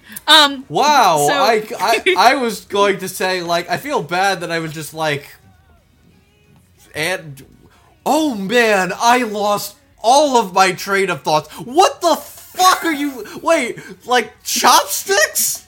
Yeah, let me try to find No, it. Okay? So you want to eat What? the best part of the cinnamon roll first, right? Which is the middle, and then you like watch it unravel, and you like don't even have to eat the gross outer part if you're full from the middle. Here, What's I her name? found it. Hijiri, a cinnamon it's roll like unraveling. It's like, Here, I've posted it in our chat. Look at this fucking crime against humanity. I don't want. You don't just. It's like you eat the whole cinnamon roll. You work around the ravels. Like it's like you don't just dig into the middle. But like that's the best part. But there's foreplay involved when it comes to getting to that gooey center. You know. I don't want to have sex jokes about a cinnamon roll right now. Oh, it's like a hot dog on the 4th of July. Oh my god. I don't know why, but Gigi, I love Fucking you. Kroger, how dare you? That's just like, you gotta work for it. You can't just, ugh. I'm sorry, the way that Gigi said, I don't want to talk about sex jokes when eating a cinnamon roll just gave me such Jennifer Coolidge vibes. Thank you. It's what I aspire to be. Oh, I'm like a hot dog on the 4th of July. Makes me want a hot dog real bad. Hot dog's bad. Please watch Legally Blonde if you're a woman. It's a legal rite of passage. I want you to know I saw Legally Blonde the musical on Father's Day. Fun fact. Your dad has good I'm fucking jealous taste. of your existence. There, right there. God, like God, if you do not stop me, I will sing all of Gay or Europe. we need to stop. We've been here for a bit and we still haven't. Anyway, let's talk about fucking Hijiri. Okay, my point I was trying to get at Before I talked about Kroger's crimes against food. is that I associate Bryn April. I know she's a very talented actor and is versatile for a lot of things. I associate a lot of Bryn's roles with the anime cinnamon roll girls. The naturally cutesy, adorable, see them in all the things. You hear them and you're like, want to protect, want to hold, moe cute kind of shit. Like, that is a type that Bryn is very good and adept at playing in regards to anime. Like Cyan from Show by Rock. Yeah, like she's got a lot of work, but you know what I mean. So it's so fascinating seeing her play the most mean girl, nasty bitterness in her, like double me. God, she's such a bitch, and the show knows it. I love the beef her and Risa had. It's like, why would you do that to her? And she's just kind of like, I'm kind of jealous at her. Isn't it unfair that first year is showing us off and trying to do that? God, you're being such a bitch. I know. And when she said it herself, I'm like, oh, that's scathing. No wonder she wants to play Scarlett O'Hara for the cultural festival. See, fuck you, Gone with the Wind. I love this though because unlike Andrew's cinnamon roll personas only, I have seen Bryn April go completely unhinged in King's Game, which nobody else watched but 3 of us. Look, And I've seen Attack on Titan. I've seen her Historia. She's fucking great as Historia in particular. Shut up, Aaron! Don't tell me what happens Bryn at April the end. I'm really behind. Oh, no. Did you ever watch season 3, part 2? Season 3, part 1. Okay. Oh, part 1. Okay, question. Did you see the part where they kidnap Aaron and tie him up in the crystal basement? Yes. Okay, so she gets the best line in the entire show, which is smacking Aaron and telling him to shut up. Okay, I do remember that. But this is like a completely different type of unhinged. This is like super bitch Joe-sama unhinged, and this is my brand, and I am here for this Josei motherfucking bullshit. Like, we're in goddamn Glass Mask. I was gonna say she's like the Glass Mask character. Fucking love Glass Mask. Oh, my dream dub. Never will it happen, but it will in my heart. I think the thing that really sells me about Hijiri is that she does every awful thing with a smile and sounds so sweet, and she's I think the reason why she's such a good actress is because she's able to be such a bitch and get away with it. Because, like, she's not only just bitchy to like Sadasa and Risa, she's actually kind of bitchy to Ai.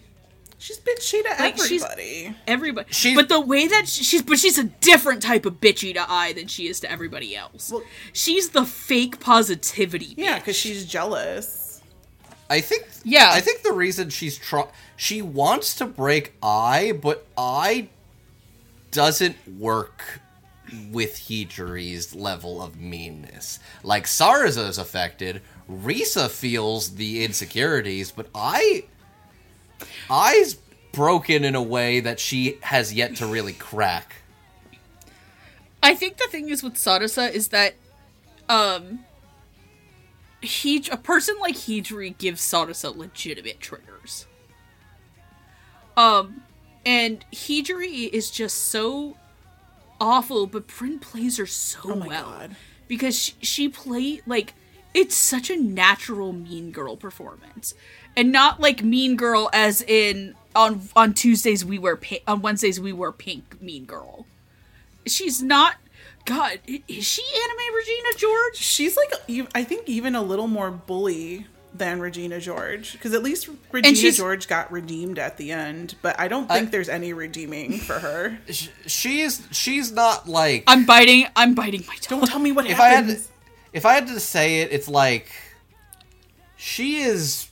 She is very much the Karu of her generation, but where Karu is being the no filter, very brash, like you need to get your head out of your ass type of person for their gen, because that's essentially what Hijiri is, according to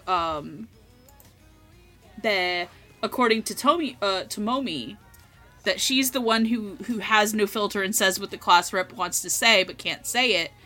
The thing is that she's not doing it for the betterment of everybody. She's doing it for the betterment of herself. Yep. I think the difference between Karu and Hijiri is that Karu wants to be the best playing fair and square.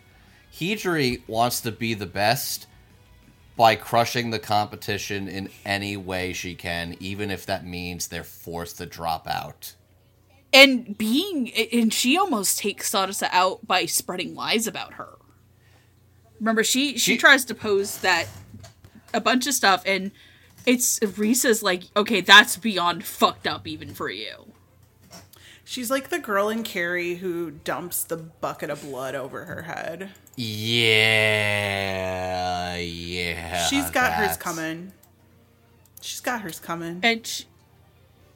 And she's just, and Bryn just plays her brilliant. It's definitely one of the more it's definitely one of like the wildest Bryn April performances, because she plays this level of like nastiness in a way that feels effortless, which is genuinely like not something I expected from Bryn. Like, I know Bryn can play more than cutesy characters, but I'm not used to characters that are not only just this mean, but are this scathing. Okay, this is going to sound a little fucked up, potentially a little triggering, but this is the bitch that won't stop until you have scars. Yeah. And she's willing to do it. Are we ready to move on to our next set of characters? Let's go. Mm-hmm. Like the senpais, especially Terry and Bryn in particular, they're great. Yes, so let's talk about the main kind of core cast of girls in the 100th class. The squad. There is class representative Sawa Sugimoto. She is a total Koka nerd, and she was also training to be a prima ballerina before she decides to go into doing Koka. There's Kaoru Hoshino. She is a third-generation Koka actress. Her mother and grandmother, especially her grandmother, were famous members of the troupe. She's also the oldest girl, I think, in their class, because she gets into Koka on her last try. There is Ayako Yamada, who is a shy, very down on her luck, the most normal girl who has ever normal girled. Her parents run a bakery, her sister works a normal job, but she has the voice of an angel and was pushed to get into the school by Mr. Onodera because of it. And then there are the Sawada twins, Chika and Chiaki. Chika is the kind of more low-key, initially most talented one. She gets into Koka twice, actually, but she rejects her first time because her sister can't be with her and they do everything together. But where Chika is the more upbeat, outgoing, and like kind of extroverted sister, she's the more introverted. But because a old senior actress can't tell them apart at first, she kind of gets her sister into trouble, and they have their first kind of fight, which is the whole like twins always do everything together type of thing. Playing Sawa Sugimoto is Corey Pettit. Playing Kaoru Hoshino is Amelie. Playing Akio Yamada is Megan Shipman. And playing Chika Sawada is Monica Rial. And playing Chiaki Sawada is Natalie Rial. So, Corey Pettit, you'll know his characters such as Megu Suzuya in Asteroid in Love, Hibiki in My Home Hero, and Fujisaki in The Maid I Hired Recently is Mysterious. Amelie, you'll know for a lot of things, such as Zero in Dawn of the Witch, Princess, the Royal Penguin in Kimono Friends. That's why she has 1 million subscribers. Oh my god. That's in Akari Seto and others. That's a deep pull. I fucking life. This is the end of my career.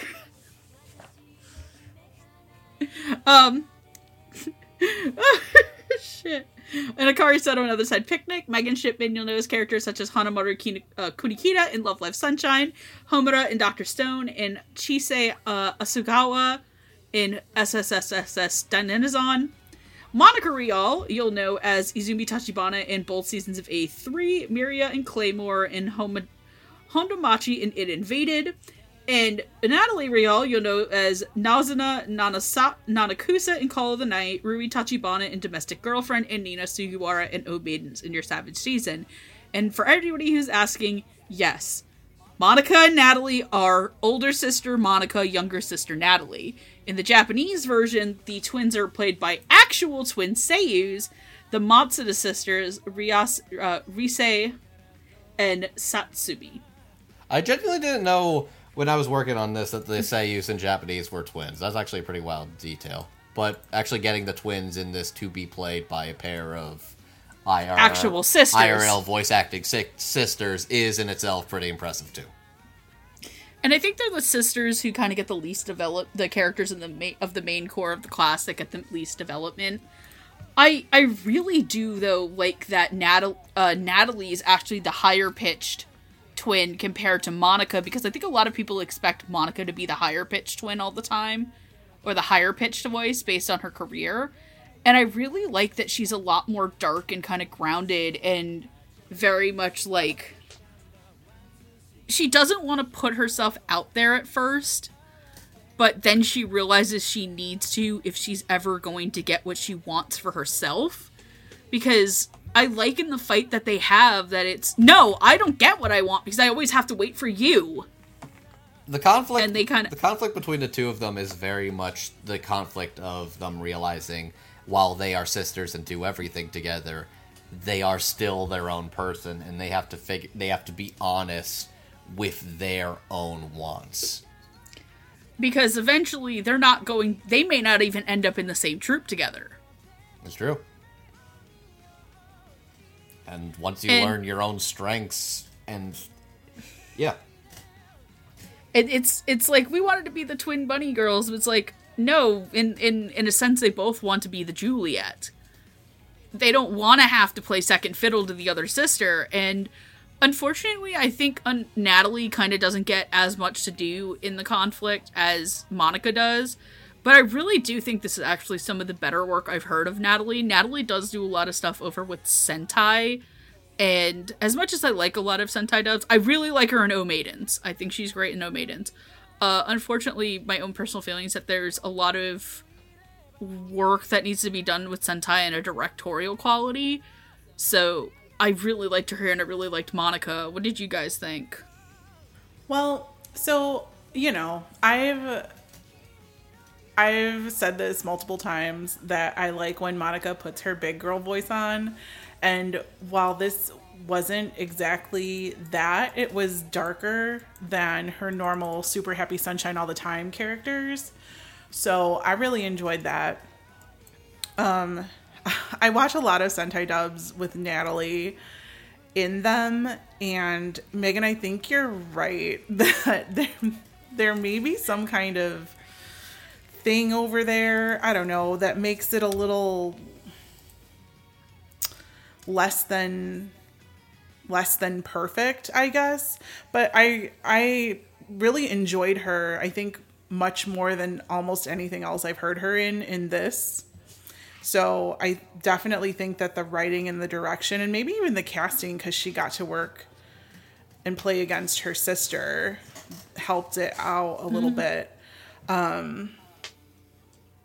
These weren't my favorite characters. Just, I mean, they were there. So I think they're fun characters, but they very much have the kind of added benefit that they don't get as much to do. They have an interesting conflict, but I think it's definitely less engaging than some of the other characters I have to work with. But I think both Monica and Natalie are definitely delightful in their own rights, and they do a good job sounding very similar while also sounding very distinct when they need to be for their own character arcs. See, I didn't think they sounded alike at all. Like, I could definitely tell the difference between both of them. Yeah. Immediately. Like, I think they're trying to be somewhat similar, but they are still in itself pretty distinct. But I kind of like that, though, just because it's like, twins aren't the same people. Nope. And this isn't a show that was 100% going with the tropey... Like, they do have, I think, the most tropey story of everything, but I think that they are in themselves not like the old racist Lady and the Tramp Siamese cats. Oh, Jesus. Oh, well, where the what? They're twins. They're twins. Yes. It's not like Shota Aoi playing against Shota Aoi in Ensemble Stars. Oh, I thought you were going to say Pop Team Epic. No, we're talking about a Andrew good doesn't- anime. It's called Ensemble Stars. Okay, Hey, now, okay. Pop Team Epic is also very good. You shut your whore mouth. How dare you? Pop Team Epic. How dare you make fun of the world's greatest Final Fantasy XIV marketing I should device? say that any anime with Shota Aoi is a good anime, but You. Anyway, no, I'm actually excited. This isn't my favorite Natalie Rial role because that's actually a Sentai show that I don't know if we're ever going to talk about, but we may one day if I have anything to say about it. Hey, put it in the chat. What is it? It's Scum's Wish. Yeah. One. Oh. Maybe. I have still yet to watch that. I own that. Halfway through. I can't get any further, so that's the... Look, I would be down to have a discussion about that one in particular. That's my holdout Valentine's Day episode that one day. But no, I think she's really good here. And Monica's also very good here. And that makes me happy. Like I said, there's very few negative things I can say about this dub. I will keep my thoughts for Amelie very short and sweet to when she first was arriving in the voice acting scene in Go Sick, and she got my dubby for voice actor to watch, and I was like, you guys better watch Amelie because she's gonna be killing it. She's still killing it. And then there's I'll 100% say this. I am a person who is very, very mixed on dub singing. It's not that I think it's bad or I think it's unnecessary. I just sometimes think that maybe the voice that they pick for the actor doesn't always match the singing voice. Amelie sings better than the actual Seiyu. Oh my god. Really? I will say So that. good. Ooh. Can you not feel the pain in her voice when she's like singing Yeah, my that God. fucking beach?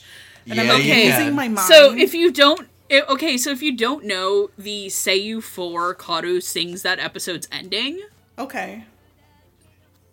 Yeah, I would have loved to hear Amelie get to sing the ending to that show. Yeah, no, Like, genuinely, holy fuck. Amelie... Amelie, genuinely, when I was doing my W's one year, I almost put her down for underrated performance for this episode alone. That's valid.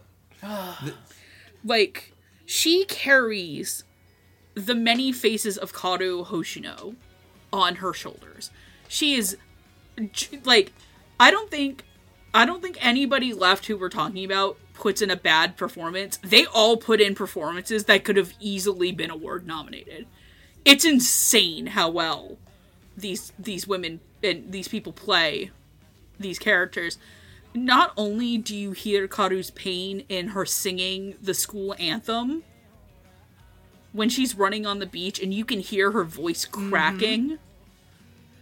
I also think that when she's going through that entire episode and you hear how broken he's made her, where just I could have loved you. God. And that I could have given it all up to have a normal teenage girl life. I wondered what that's like. In that, because, again, we've mentioned it 100 times that Karu is the oldest of the girls in this class. She's failed twice and got in on her last attempt. She wants to be a otoyaku so bad when her mom and her aunt were, her mom and her grandmother were otoyakus. But the other moment I really want to give the show a shout out for, and on Amelie in this, is after, Andrew mentioned it before, is when they put up the audition results. And not only does Karu not get Romeo, but Ayaka gets Juliet. And they talk about how she must have bribed her way with the teachers if she's so low to get it. And the absolute fucking anger in Amelie's voice where she yells, "She comes from a family of bread makers! Shut up! What did she do? Bribe them with bread? You're all just jealous that you're not as good as her at singing at this than you." I think she said, "You're just all jealous that you're not as good as someone who makes bread." Yeah. And that level of it was irate anger. And it was just that level of you fucking... She is a consummate professional. Mm-hmm. As much as Karu is the person in the class who will say things that obviously Sawa won't because Sawa's class rep. She's still very fiercely loyal to her friends. And her classmates. Mm-hmm. She knows that her failures aren't anything else but herself. And when they're doing the first Romeo and Juliet scene, for the first time when she plays Romeo, and they're all on the class with, I think it's Chika, it's Chika Sawa, Chika, Kaoru, Ayako, and Sadasa. I think also she has probably one of the best comedic deliveries is, look, your read is so bad it traumatized her. Oh, no, it's not, no, it is I. It's like, look, your read was so bad you traumatized her. But she is so about herself and being better about herself, the way that she took care of her body, how she cut off her own hair so that she can get into things more. I love that she is not, Amelie carries the passion that Kaoru has, but the pain as well, because that's the thing I love about that episode that is dedicated to just her summer as a high schooler, is when she tells people, when she finally lets it out that, and the genuine pain and anger that she thought she had really resonated with someone, but in the end they were just like everybody else who's emotionally let her down, and the frustration of, why do you all think that I want to quit? It's, no, I want to do this not because my family and my legacy, it's what I've wanted to do with my life, and I hate that no one respects that. And I think the thing that why her voice commands respect that way is that she has finally found a place that genuinely appreciates her passions. God bless. Yeah, no, she sings fucking That's immaculately. my favorite episode. She's so good, and everything she does. It's up there. It's up there with, I think, I want to say the last episode is the one where you actually do you see Sadasa do her thing in the last episode or the episode before? I think what it's is the her episode thing? before. Define where she does her monologue. That is the last Tybalt. episode. Is it? That's the last episode. Okay, so my other really favorite episode combination is when you get a lot of Sadasa and Akia at the aquarium, and like kind of those feelings where Sadasa is trying to think about Tybalt, what would Tybalt feel in his last moments, but that's for Andrew, do you have anything to say about Amelie? Oh shit, okay, right. I need to fuck. Okay. Sorry, just kind of... Sorry, my cat is on the bed just, like, licking herself and being a maniac. You don't have any balls to lick, you're a girl. I'm so hot. I need to turn the air conditioner back on soon. So... I know, you're sexy, Gigi. So the word I would use to describe, like, the specific intonation that, like, Amelie uses is determination.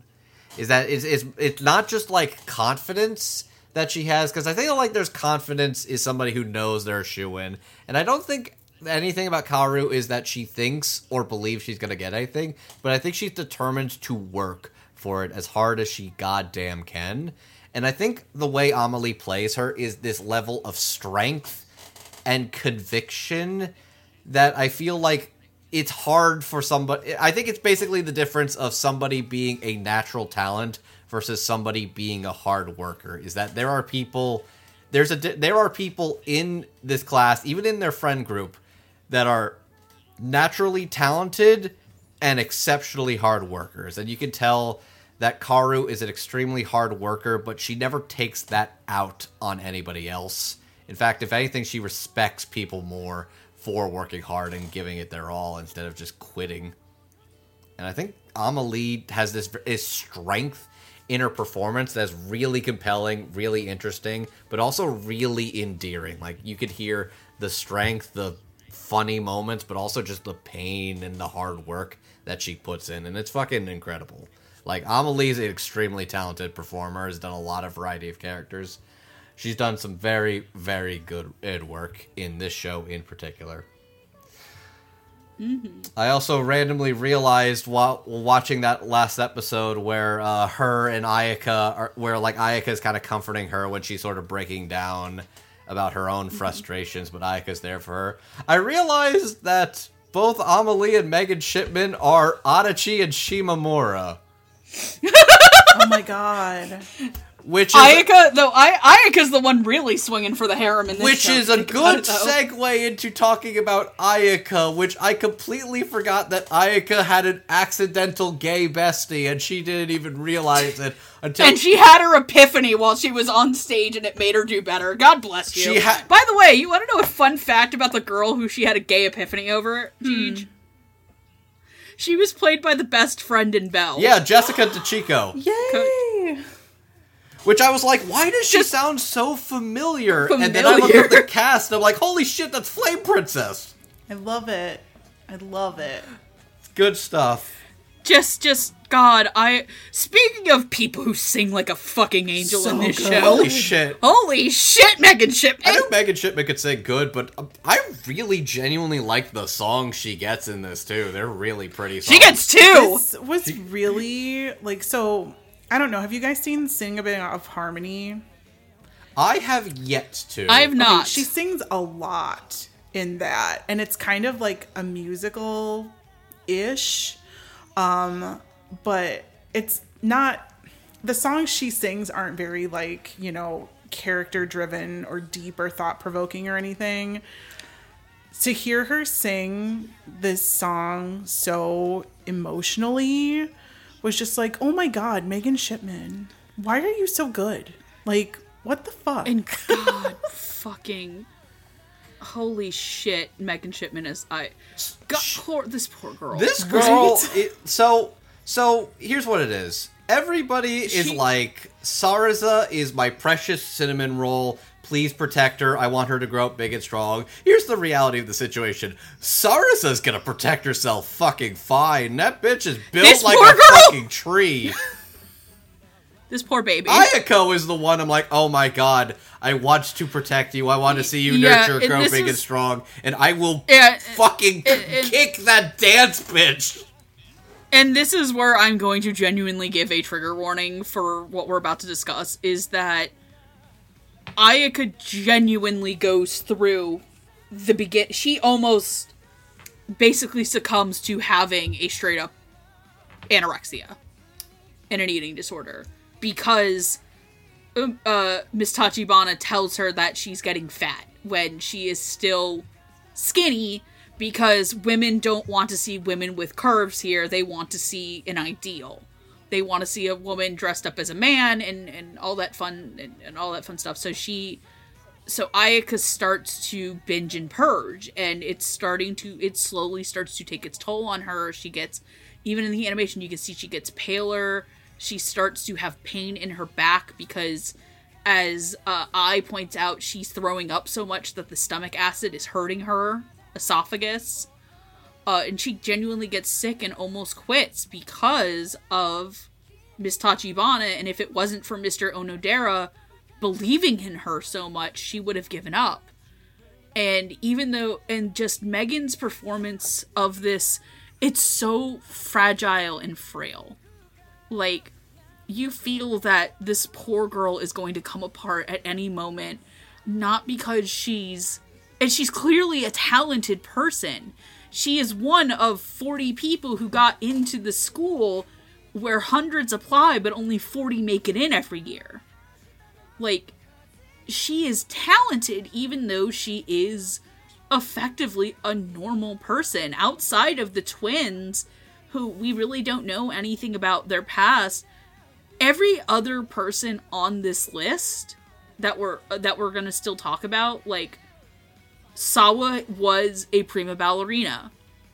Karu has her family legacy.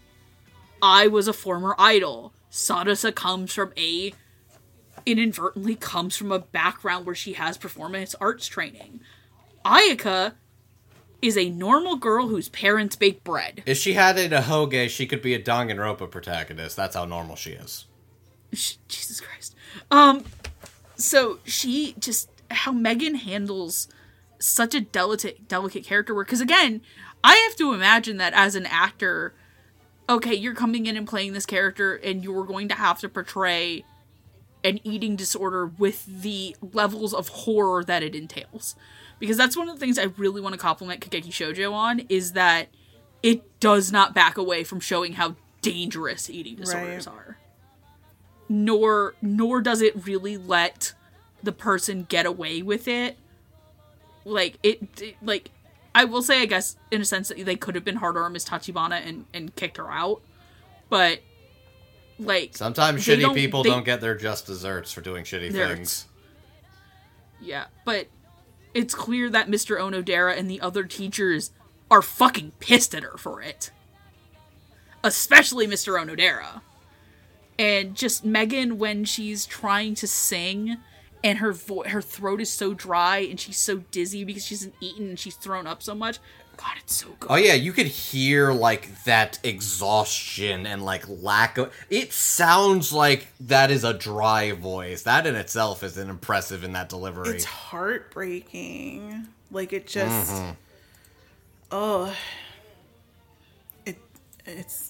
It's very painful for me.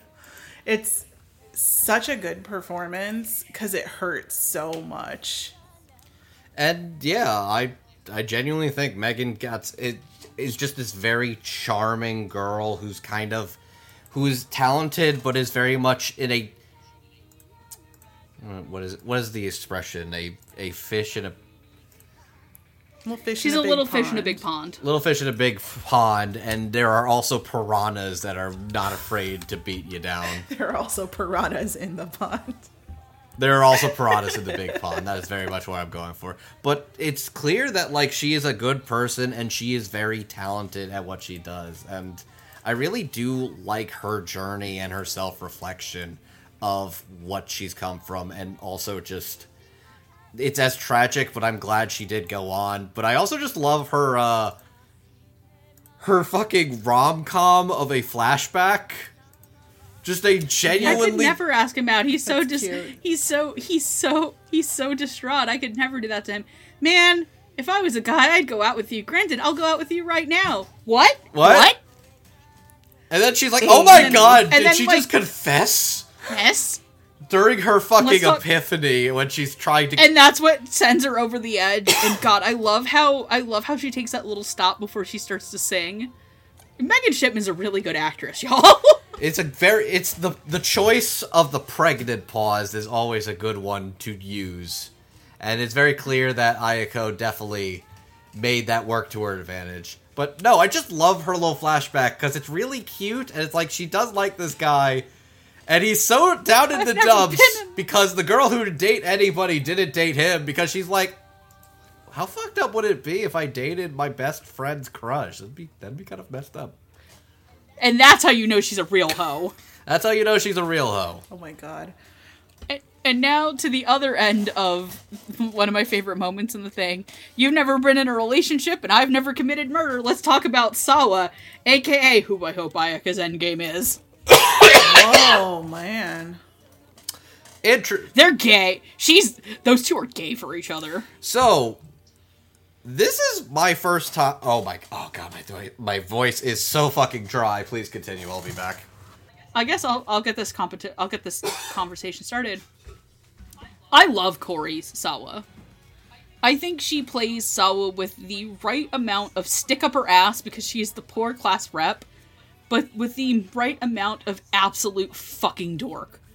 Because as much as I would like to talk about her and one of the things I want to talk about when Andrew gets back, Andrew went to go grab water, is when they talk about going to see the show, the Romeo and Juliet, and it's like, Sadasa, have you ever seen another show besides Rose of Versailles? No? And it's like, oh my god, you've killed her. And so I was like, no, this is the perfect opportunity. I can mold her in my image. She is the epitome of your friend who's just waiting for them to get into your specific niche fantasy thing. Kind of like how I'm going to make all of you like Final Fantasy XIV. You keep dreaming that dream. You keep dreaming that dream.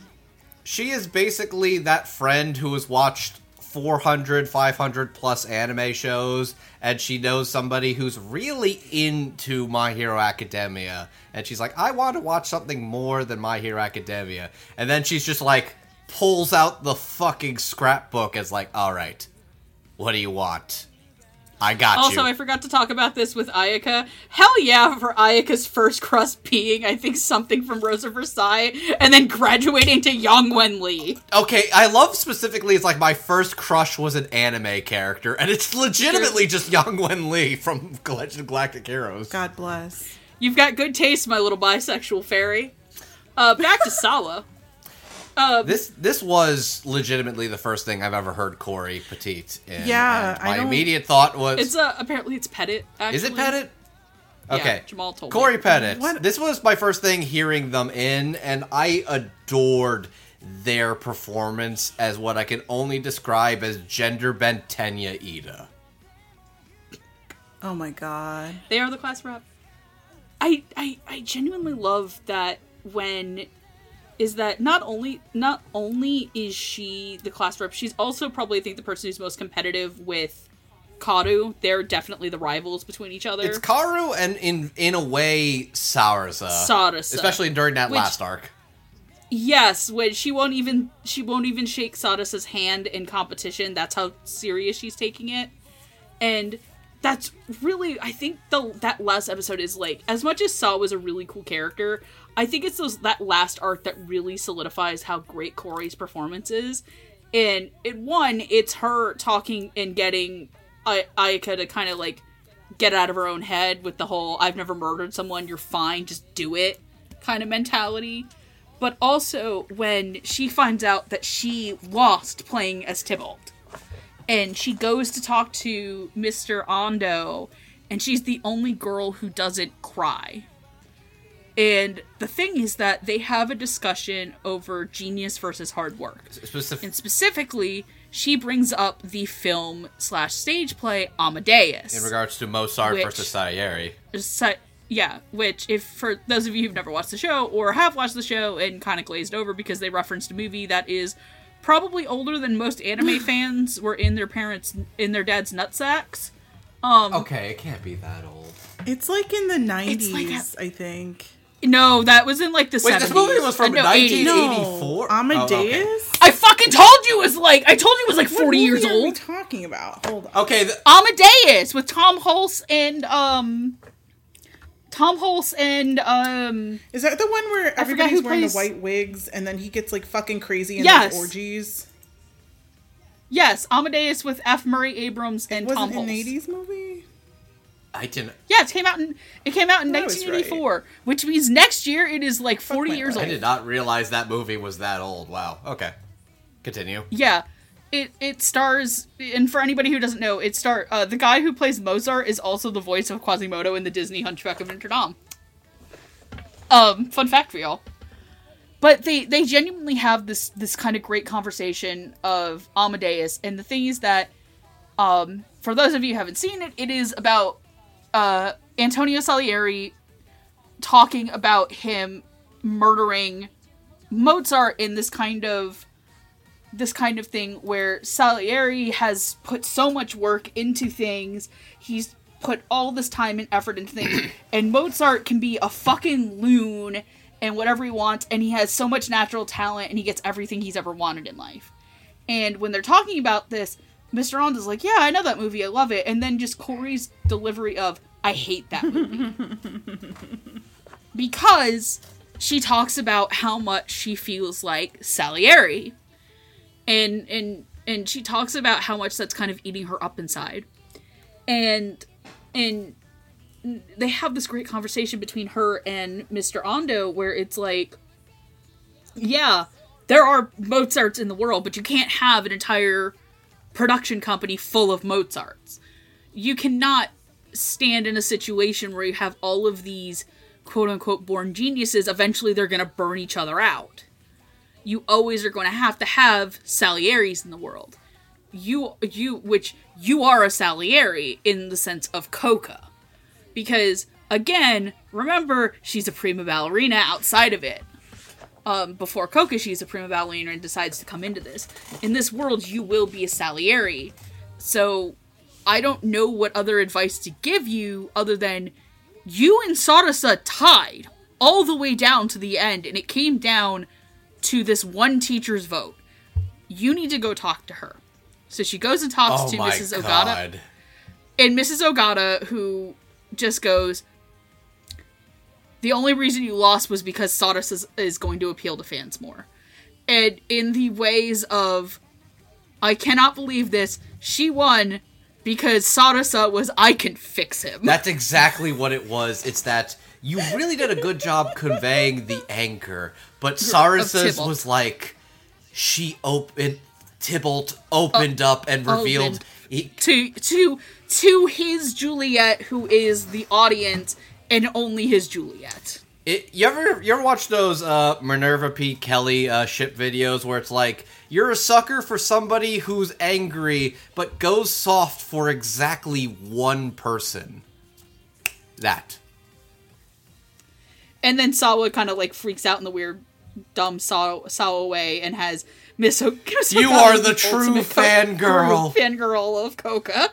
Which is probably one of Sawa's like other best moments. I will say, just to wrap this up very quickly, this is the best introduction to an actor I ever could have gotten, because this is the kind of thing where it's like, okay, Corey's gonna go places. This is an incredible performance, and I cannot wait to see them in more things, because this was a great first impression.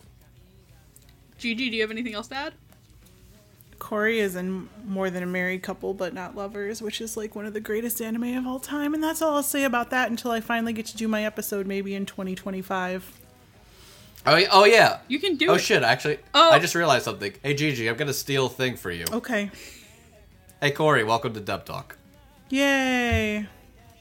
He did it. It's not just me anymore. Woo! But you have to say it like you're welcoming them. Like, hey Corey, welcome to Dub Talk. Okay, good. You did it for me. Aha! You're welcome. I did 3D maneuver chess. Oh my god. But seriously, are you good, Gigi? She was great. Or is it they? Someone cut that out. You can just say they're good. It doesn't matter. They were great. They're good. Loved it. 20 out of 10. Very happy. This is the last group, right? Yeah, I and Sarsa are the last Perfect. Your girl needs an encore. Also, I love also when she's doing the winter troop thing, and Sarah's like, "What you doing?" And she's like, and she's like, "You killed her. What the fuck, Sarasa?" Now we come to our main two players, Ai Narita and Sasara Watanabe. Ai Narita is the former idol of the JXP48 group, who comes to Coca not because she has any ambition of actually being on the stage. She just wants to be away from the world of quote-unquote men. And we talk about her performance, we will get into why, but needless to say, that is going to come with a ginormous trigger warning.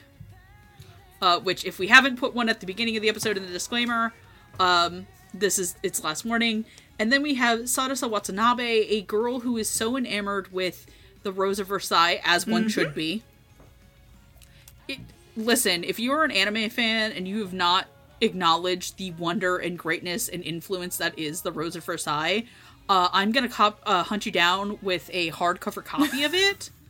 And we're going to use it to weigh your feet down so we can Clockwork Orange you into watching The Rose of Versailles. You literally would not have Berserk without The Rose of Versailles. That is a fact. And that's the true fact. That is a truth. That is a rock fact. Yes. It is a rock fact also that you would not have a lot of dark fantasy that imitates Berserk without shoujo manga. Don't con me into watching Berserk saying it's like Rose of Versailles when it's not like Rose of Versailles. Oh, it's not. Dude, it's not. But the late Kenta Murata sensei, the late Kentaro Miura, the late author, the late author of Berserk, had such a respect for shoujo as a genre and the tropes and stuff of it. The man literally would draw in art trades with the artist of Yona. Okay.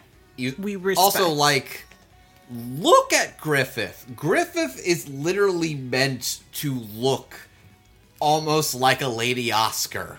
I don't know. I've never seen Berserk. Don't worry, you don't need to see it, but we can show you the second best way to watch Berserk, the blooper reel. Yes! I mean... She's not You have options there. Whether you're about Guts and Casca, or whether you're about Guts and Griffith, or whether you're about all three. Like, you have options.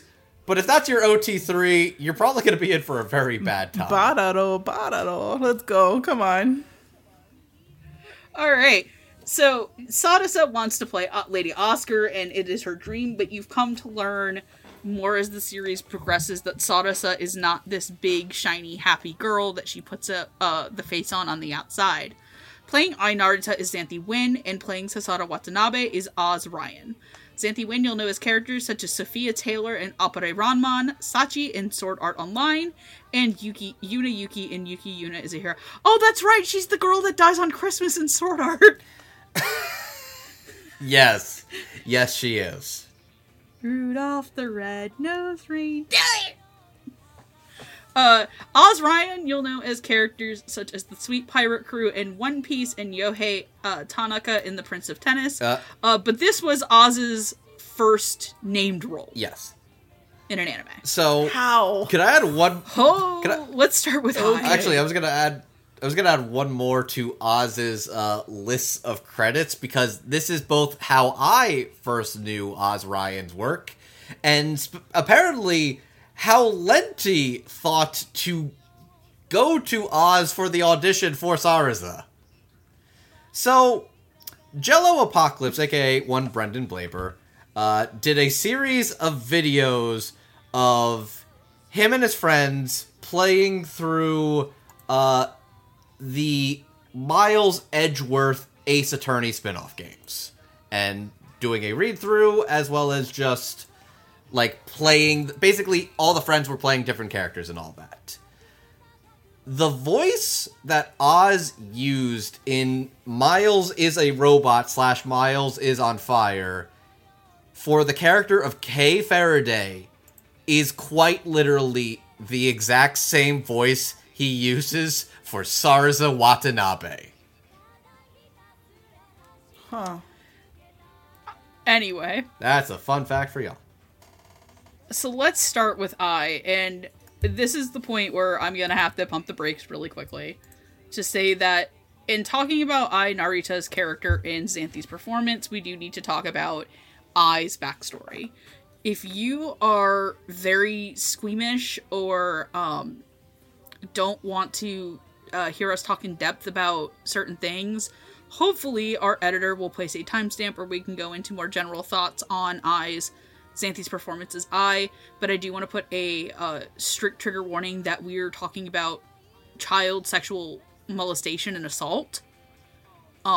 There is no two ways around it that we have to talk about it to talk about Ai's character that informs Xanthi's performance, because Xanthi does play Ai as a child as well.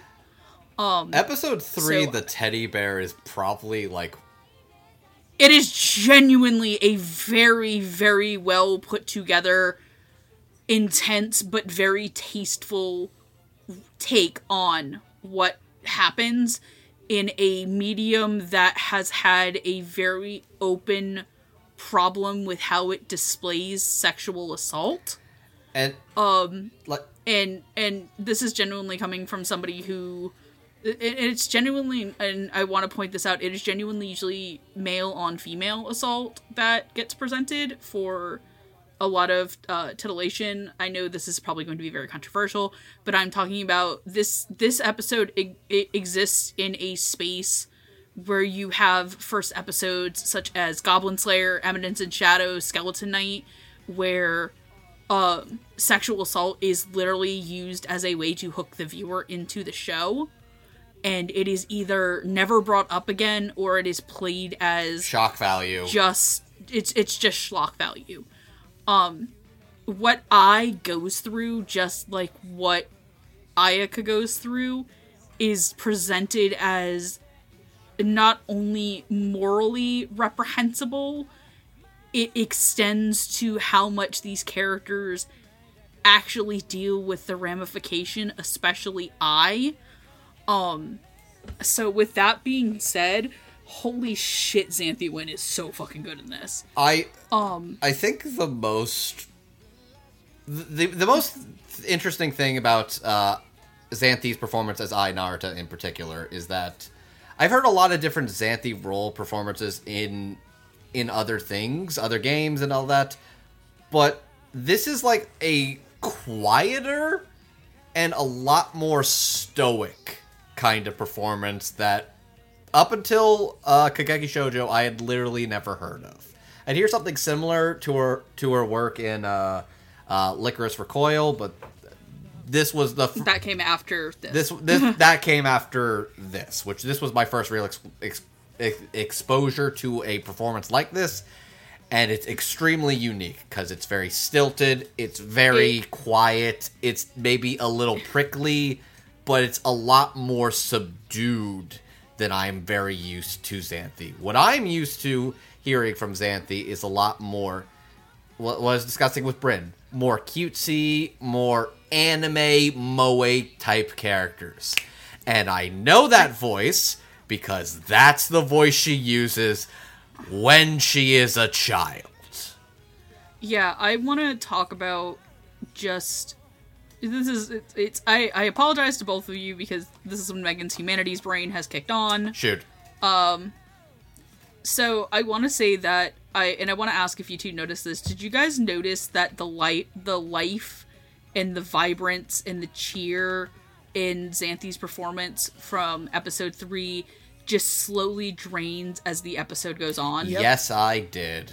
It's very, very effective, and the fact that it even starts out on the cutesy, adorable anime girl voice that I typically associate with a number of her work, as it slowly loses that, it isn't. And I think the thing that, and this is why I brought up talking about very early in this podcast, which, if you remember the beginning of this podcast, congratulations, is that I felt like the social commentary was woven into the narrative of the show better than some of other series that deal with, we're going to talk about being an actor in, or an idol in this space and what it does.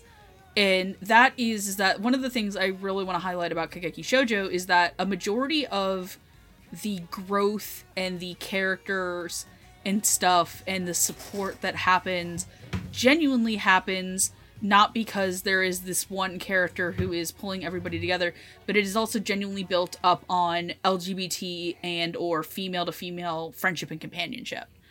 And in this case, the thing I really want to talk about with Ai is that she wasn't just sexualized when she was an idol. She was sexualized by everybody around her just for existing. And it's very telling that in the episode, the teddy bear, when it starts with the flashback, it starts with her holding this big teddy bear and saying, "My dad got it for me." But everybody around her just keeps placating her and calling her so cute and so beautiful and all that stuff just to get something out of her, even though she is a literal child. And then the next thing after that is it's her at school and these boys who are children. Like, these kids are like maybe what? Like, they're probably like 8. Maybe somewhere between 6 and 8 years old. And they're talking about seeing eyes, and specifically they say, "We saw your mommy's titties on TV." And they start pushing their chests together and make kissy noises at her, and it upsets her. Because Ai has this view of her mother that is my mom is working so hard, even though it's very clear that Ai's mom doesn't really give two shits about her kids' well-being. And that's kind of like the first places where you really start to hear that life coming out. It's these two little boys who are in her class are basically calling her dirty by association because her mom does probably, like, not porn, but she's in, like, she's an R-rated feature flicks. Yeah, she's in, like, she's, like, basically, like, the Basic Instinct shit, if you've ever seen Basic Instinct, which is another movie that's What's that one movie? Some anime What's fans. that one movie where it's, like, the poster's, like, a woman's head on, like, just a leg? Is it Showgirls? Yes, that's Showgirls. I think so. Okay. Yeah, Basic Instinct is not Showgirls. That's the one where Newman from Seinfeld sees a flash of vagina. I'll be honest, I didn't know what you were talking about. I was thinking to that one Arnold Schwarzenegger movie where that mutant girl has 3 boobs. No, that's Total Recall? No, not Total. That's Total Recall. Okay. No, Basic Instinct is another movie that I'm not going to give you as much shit because we were children when that came out. The majority of us were like under 10 years old, I think, when Basic Instinct came out, if not born yet. Hold on, Basic. Yeah, Andrew, you weren't even born when Basic Instinct came out. All right. I was 1. I was not even 1 years old when that movie came out. 1 year But old. no, it quite literally came out on my mom's birthday in 92. I was maybe 6 months old at that point? Because I was born in November. So movies like Basic Instinct. But yeah, those types of movies, like Femme Fatale, like that, little, Fatal Attraction, racy, Basic Instinct, but not like porn. Yeah, like porn. It's stuff that would. It's not stuff that would go in. She'd be in Game of Thrones modern. It's day. not porn. It's HBO. Yeah, Skinamax. God. Which is another term that young otaku won't know. But you kind of have this whole thing, and then you get to what breaks I as a child, and that is her husband brings home a child molester.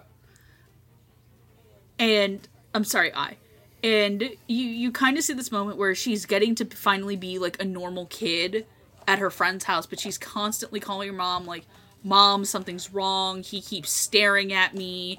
He keeps stopping outside my bathroom when I'm taking a bath. And her mom just blows her off as being a whiny child, and she's just too overly attached. And then I is kissed by this man. And forcibly kissed, and she eventually runs away. And just the absolute panic and heartbreak of I trying to cough up in this bathroom while thinking that she's pregnant because she doesn't know she literally doesn't know any better. She's a child. God. And Xanthi just absolutely, it's just and then you kind of see this moment that she breaks, that her mom doesn't care about her. Her dad doesn't exist because her dad's out of the picture. She's kept her hair long because people think it's cuter that way. And so she stabs the teddy bear and rips it out like she's trying to rip out the baby she thinks she has, and then she cuts all of her hair off. Oh, it's such a vile and it's such a visceral scene. Oh. And then you get Taichi coming over, and he figures things out, and he gets the lock, and you kind of do that. And then hang on, I didn't want to skip ahead for a second, just because it's he's literally wondering what he could do for her. And the very first thing she asks is to put a lock on her door. And it's man. Fuck. Horse standing on the beach, says man. And then you have when she's, I think in middle school, where she gets scouted to be an idol, but you see her walking down the street, and even her just walking down the street, she notices how men just keep staring at her. They all keep looking at her, and she feels like they're looking at her like meat. And then when she joins the idol thing, she doesn't realize how much that's going to exploit her more. She just thinks that I get to be in an all-girl group. That should be fine. Fine. But she doesn't realize it, and then she ends up leaving because she calls this guy disgusting. She calls good old Kitoji despicable in how she hates them.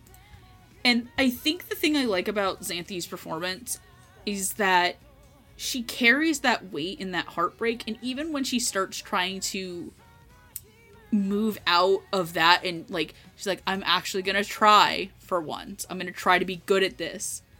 You can still hear that she kind of mumbles a lot and doesn't really know how to connect with other people. And she gives good advice, but she can't take what she gives out as advice very well. And I like that awkwardness to her, in especially that she's very sarcastic in her advice. How she talks about how she's jealous of the frog. I will conquer that frog. Conquer that frog. Because there's this level of, she really does want to mend this relationship with Sarasa throughout the entire show, which I think I had this revelation before, because I think I saw somebody make a meme and made a Kageki Shojo variant where it's this fucking it's a My Next Life as a villainous 4-panel comic where it's like it's like the main heroine is going, I've never had a best friend before, and then it's oh god, what? I never had a girlfriend before. No. It's like, I've never had a best friend before, and then the villainess is just like, I'll be your best friend. I've never had a girlfriend either. It's like, okay, yeah, that is Sarasa and I to a T. It's. I also like to point out that when I forgot this thing because I also put the Frozen joke in there in our note chat between each other. Is when they're talking about I being an idol, and then it's just, I forgot this line as a writing line. The I Narita Nation opened its doors just like when Commodore Perry opened the border, and all I posted back was, knock knock, it's the Americans with guns and gunboats. Open up the country. Stop having it be closed. God, that's a classic. Stop open. Stop. But Well, have you ever seen the history of Japan? this isn't. It's time to take a nap. That's not nap, is it? No, that's fire the missiles. Take a nap. But I'm tired. Take a nap and then fire the missiles. No, history of Japan and the history of the entire world, I guess, are both two incredibly funny videos. But the Japan one has this entire thing where it's stop having the country be closed. Oh my god. We're here with guns and boats. Gunboats. no. So I will admit to you guys, like, when I first watched this and I saw the first 2 episodes, I didn't get Xanthi's performance at all. I was like, damn, she's quiet. And I know that this is a thing in Japan where they have like very whispery, quiet, stoic seiyuu. And I was like, oh, that must be like an interpretation of that. Like, that's what it has to be. But then I saw episode 3, and I saw, like, I heard her as the younger version of I, and I was just like, oh, I get it now. Oh, no. Like, I get why in the first couple episodes, like, I is just so stoic, and so, like, I don't know if I want to be here, but I'm here, so let's, whatever, blah, blah, blah. I hate men. I get it. And as that episode went on, I got it more. After that episode is over, and you slowly start to see I transform. Like, even she's growing out her hair again. Like, her hair is getting longer the longer she's around Sarasa and, like, making friends and, like, discovering herself. And from episode 1 to the very last episode, just the transformation that Xanthi does, even in her voice acting for I, is just like impeccable. And it's these very small, subtle changes. Like, you actually kind of have to really listen to them to get it fully. But it's very artistic. Like, it's such a nice character arc for both I and for Xanthi to go through as playing her. So kudos to that, man. Thank you for making me change my mind. I love it when actors do that. Like, it just makes me so happy that you can pull one over on me. So love it. It's probably like one of my favorite dramatic moments with I in particular. It's like the tail end of her whole arc after the idol guy does the failed, like, headbutt and then almost gets arrested because the cops assume he's the one harassing her. It's when she goes to give him the handkerchief and then just kind of drops it. And it's like that level of, like, her genuinely apologizing. It's like, I'm not doing this because I think you're disgusting. I'm doing this because this is genuinely as much as I can do right now. I'm sorry. I'm really trying. And it's that level of somebody who's like, they are not doing this because they hate this person. They are doing this because they're trying to extend the olive branch. And the olive branch is locked behind so many, like, locks to her own heart. that she may have undone one, but there's still at least 8 more that need to be undone. And she's working. And that's when we get Phoenix Wright to open them all. Oh my god, I wasn't even trying to go for a fucking Phoenix Wright segue, but I guess this is as perfect a segue as I can to talk about Oz Ryan. I mean, go ahead. You start. I want to go last because I have things to say. Okay, so inspired. What a fucking inspired choice for this character in particular. Oz has the right level of just... How do I describe it? Sarasa is a breath of sunshine, but she is also an unbelievably complicated character, and somebody who is dealing with a lot, who has dealt with a lot of hurt, who is dealing with trying to undo her own programming when it comes to being a mimic, but also trying to deal with the fact that the thing she wanted the most is literally impossible for her to get. Not because she's not good enough, but because the very foundation of the art she loves is straight up sexist and disapproves of her being in it. Mm-hmm. And there's that level of, like, heartbreak that comes to that, while also she herself is just this kind of dorky little otaku that's just doing her best and trying to pretend nothing bothers her. I adore what Oz gives to this performance. I think he is a very unique take on this character, but it feels almost effortless. This is a level of inspired casting that genuinely, more than anything, my takeaway from all of this is that Oz is incredibly charming as this character, and I adore his Sarasa. I also think one of my favorite line deliveries in the show is when everybody is very tense.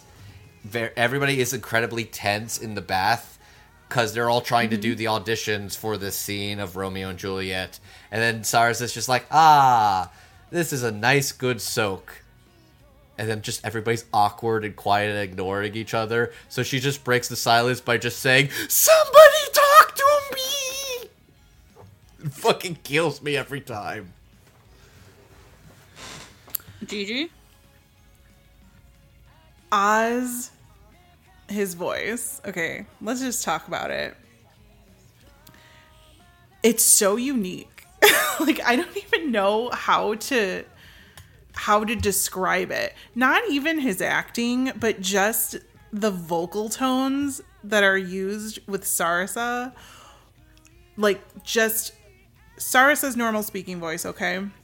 And then when you flip to the acting part, there's 2 different ones. There's like the mimicry Tybalt and then Sarasa's own Tybalt. First of all, just the range between those 3 is freaking insane. Oh, it is wild. It is crazy.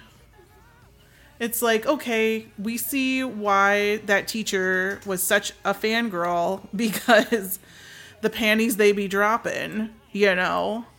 But at this, like, the first time I heard it, I was kind of taken aback a little, because in anime, you're kind of used to these, and I'm not saying this in a bad way, but there's a lot of tropes in anime. And when you watch a lot of it, you get used to them. Like, you get used to the high-pitched girl voices.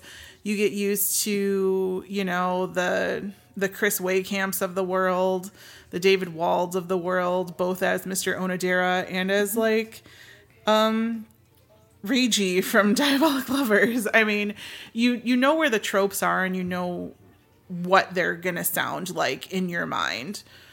So when Sarasa, the character, opened her mouth and Oz's voice came out, I was kind of like, what?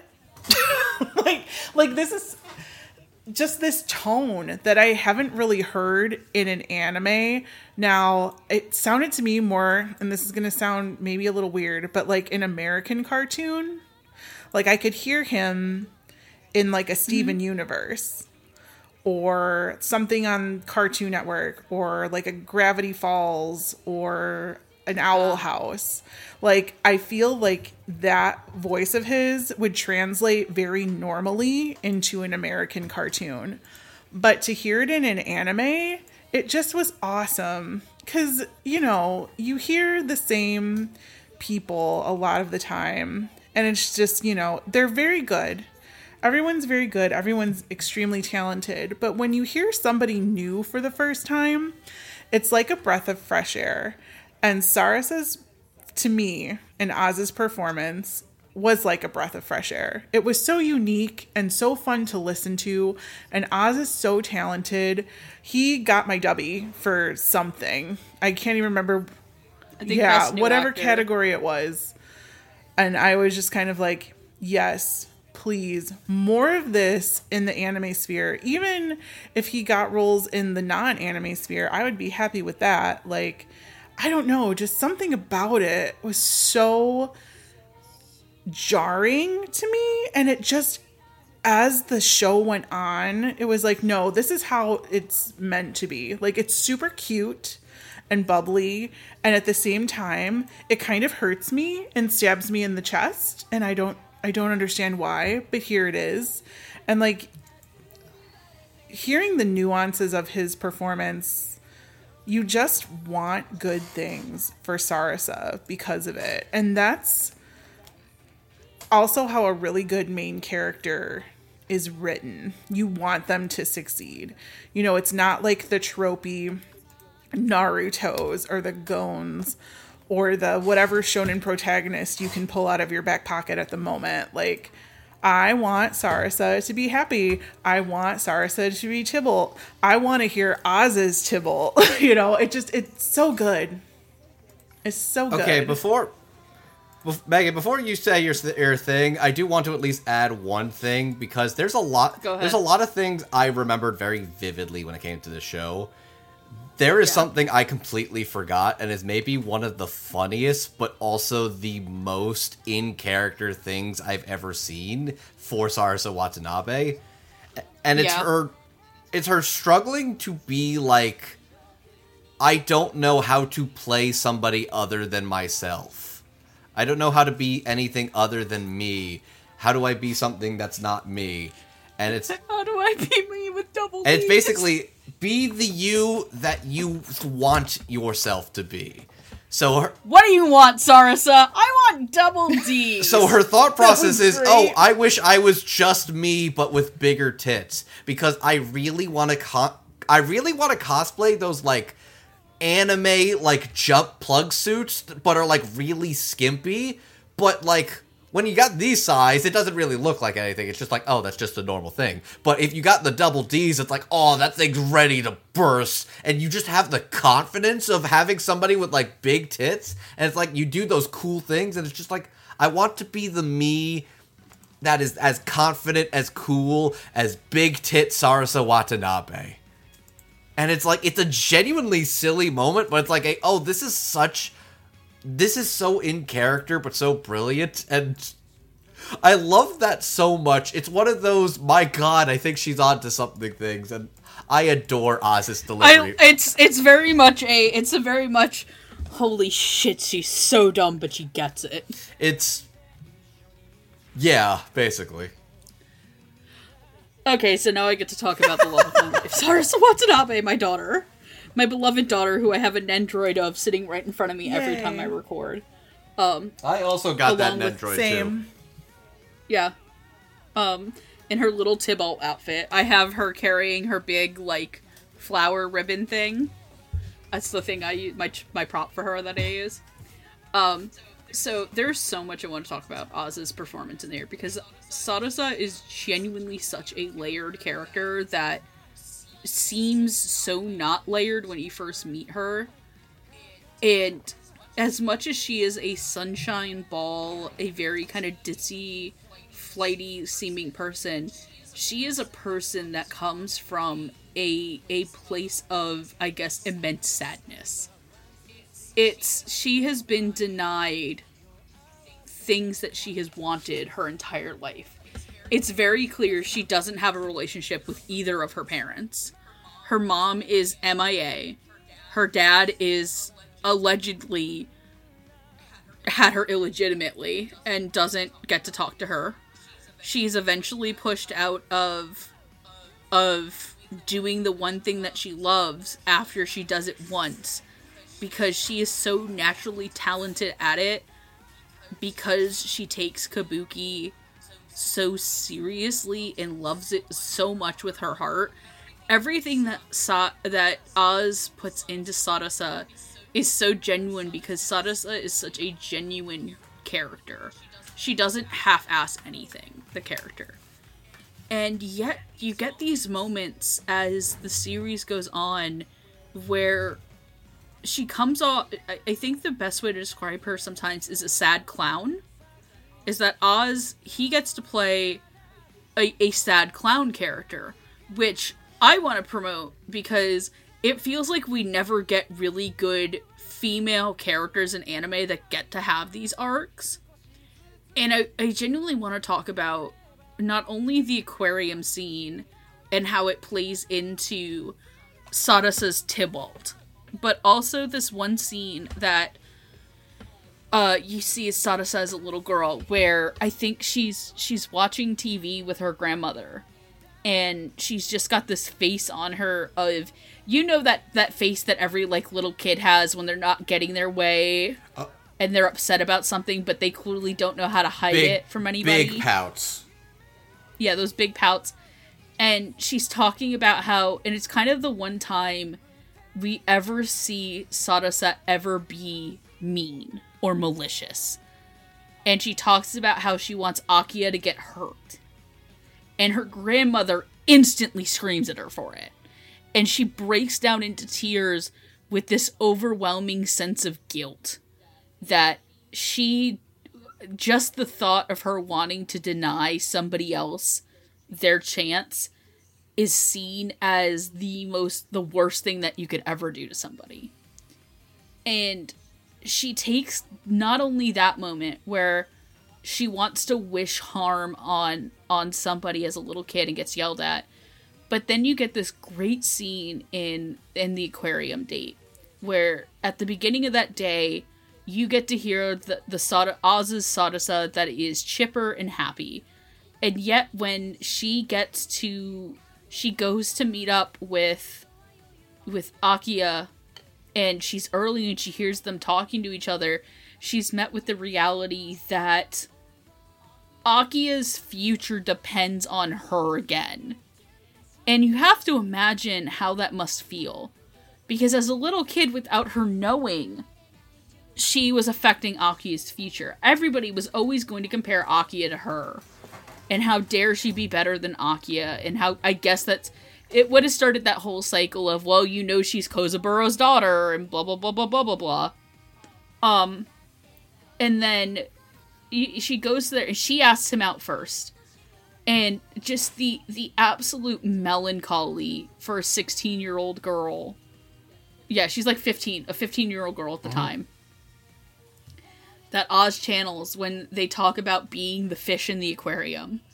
That one day, that she's going to start out as a small fish. And then one day, she's going to move up and eventually become the big stingray. She's going to be the big star of the tank that everybody looks at. And yet, you can feel that even if she does achieve that, in that moment with Akiya, it doesn't really actually matter to her in my mind. Because at the end of the day, you kind of see her kind of compartmentalize things, that one day I'm going to be Lady Oscar and one day you're going to be Sukeruku. But in that moment, I don't think it matters. It's because once again, she's got to carry Akiya. And that's where I think that kind of weird dynamic between them, like, flows through. But man, Oz just channels that into Tybalt. And you get this performance of Sadasa's Tybalt that is both so angry in the moment of his death, but yet, like the series Misogata says, it opens him up to such vulnerability and the ability to love in his last moments. And Oz nailing that just fucking slaps so hard. And I love this character. I love that this is a character who gets to navigate this world of acting and also has to deal with kind of the misogyny of the world, like Ai has, but not in, obviously, as such a traumatic and triggering way, in the sense that the legacy is not passed to daughters, it's passed to sons. And I think that's something that a lot of people can really resonate with in acting as well, where you have these actors, like sons of actors, who get to do things. And obviously there's female nepotism as well in Hollywood and the acting sphere and all that fun junk. But just to see kind of how these two girls have very similar bases, but have gone two different paths to come together again. And I think Oz just absolutely was, to me, the best performance in the show. Like, and to do that for your first big named anime role. Like, there's a reason that I didn't give him best actor, best new actor. I just gave him straight up best actor in a drama because it was that good. And if you're not watching the show or have never watched the show, you're doing yourself such a disservice to yourself to not watch this. It's just good television. Alright, let's final thoughts this shit. And then take our curtain call. That would be nice. Your girl tired. She wants a bow. Maybe a curtsy. We'll see how it goes.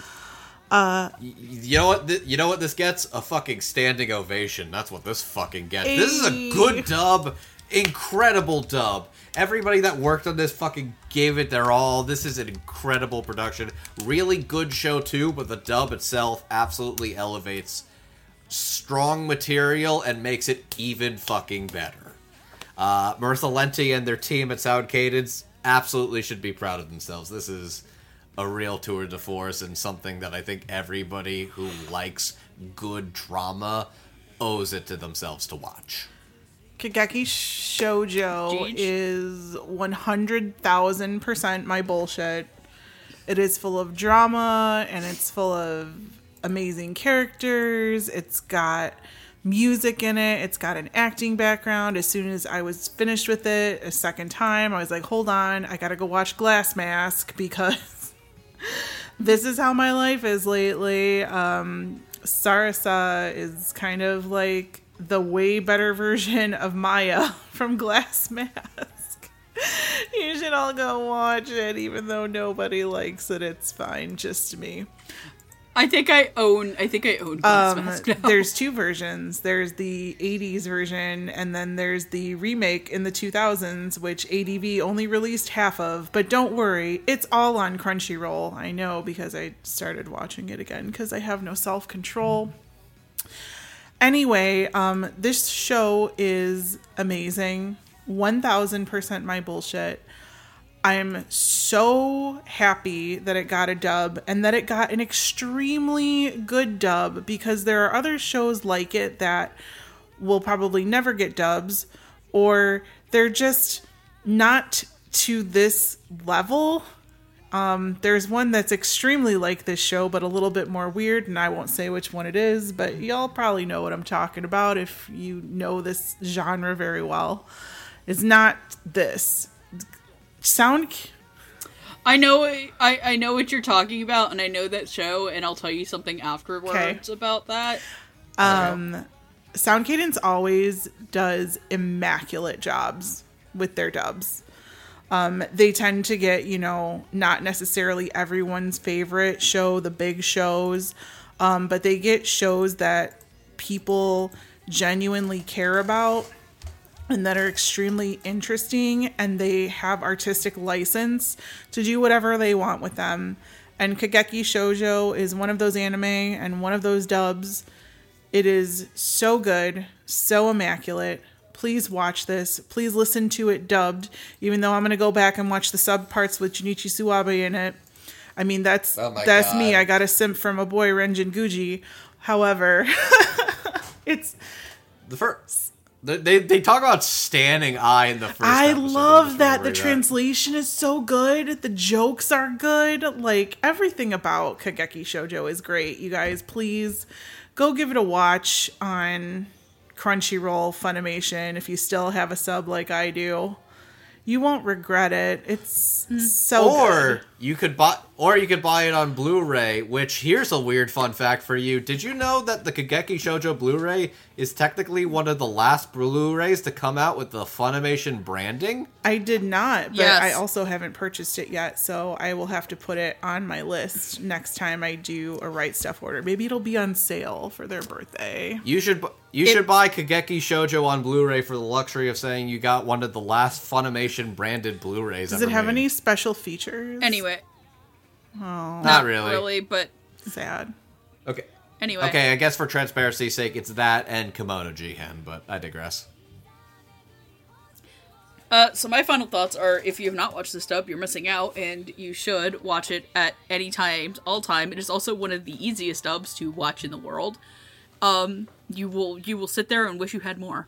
I want to commend Lenti and their crew and their cast on this. It is an absolutely beautiful dub. One of my favorites of the last couple of years, if not all time now. Like, I love this dub. I love this show. I love this series and this franchise, and I'm going to be picking up Volume 9 tomorrow, as of the time of this recording. I think I said a lot of my thoughts throughout the whole podcast. So if you'd like to watch this, I believe you can watch it on both Crunchyroll and Funimation on sub and dub. You can pick up the Blu-ray from your DVD purveyor of choice. Right now, you can also pick up the manga from 7 Seas Manga. And if you do plan on picking up the manga, please know this. The volume order is Kageki Shojo The Curtain Rises, then followed by Volume 1, and therefore. Okay. So if you do not pick up The Curtain Rises, you will be very fucking I've lost. always wondered that, because that in itself is the biggest thing that confuses me. Yeah, it's Kageki Shojo The Curtain Rises, Kageki Shojo 1, and then you follow in numerical order. Cool. Yeah, Kageki Shojo The Curtain Rises, I believe, covers the first 3-ish episodes of the show. 3-4 episodes of the show. So, yeah. And then if you'd like to follow us, we are the Dub Talk Podcast. You can follow us on Twitter, Tumblr, which is Back to Life, I guess, in Instagram, YouTube, Twitch, where we stream every so often. If you'd like to support us on the one-off, you can support us by dropping us a Ko-fi in the link below. But if you'd like to support us more on the regular, you can always subscribe to us on Patreon. And if you subscribe at a certain tier, you will get a nice, wonderful shout-out, such as my mom and dad, Michelle Travis, Julia W., and Victor Mayborida at our $5 tier.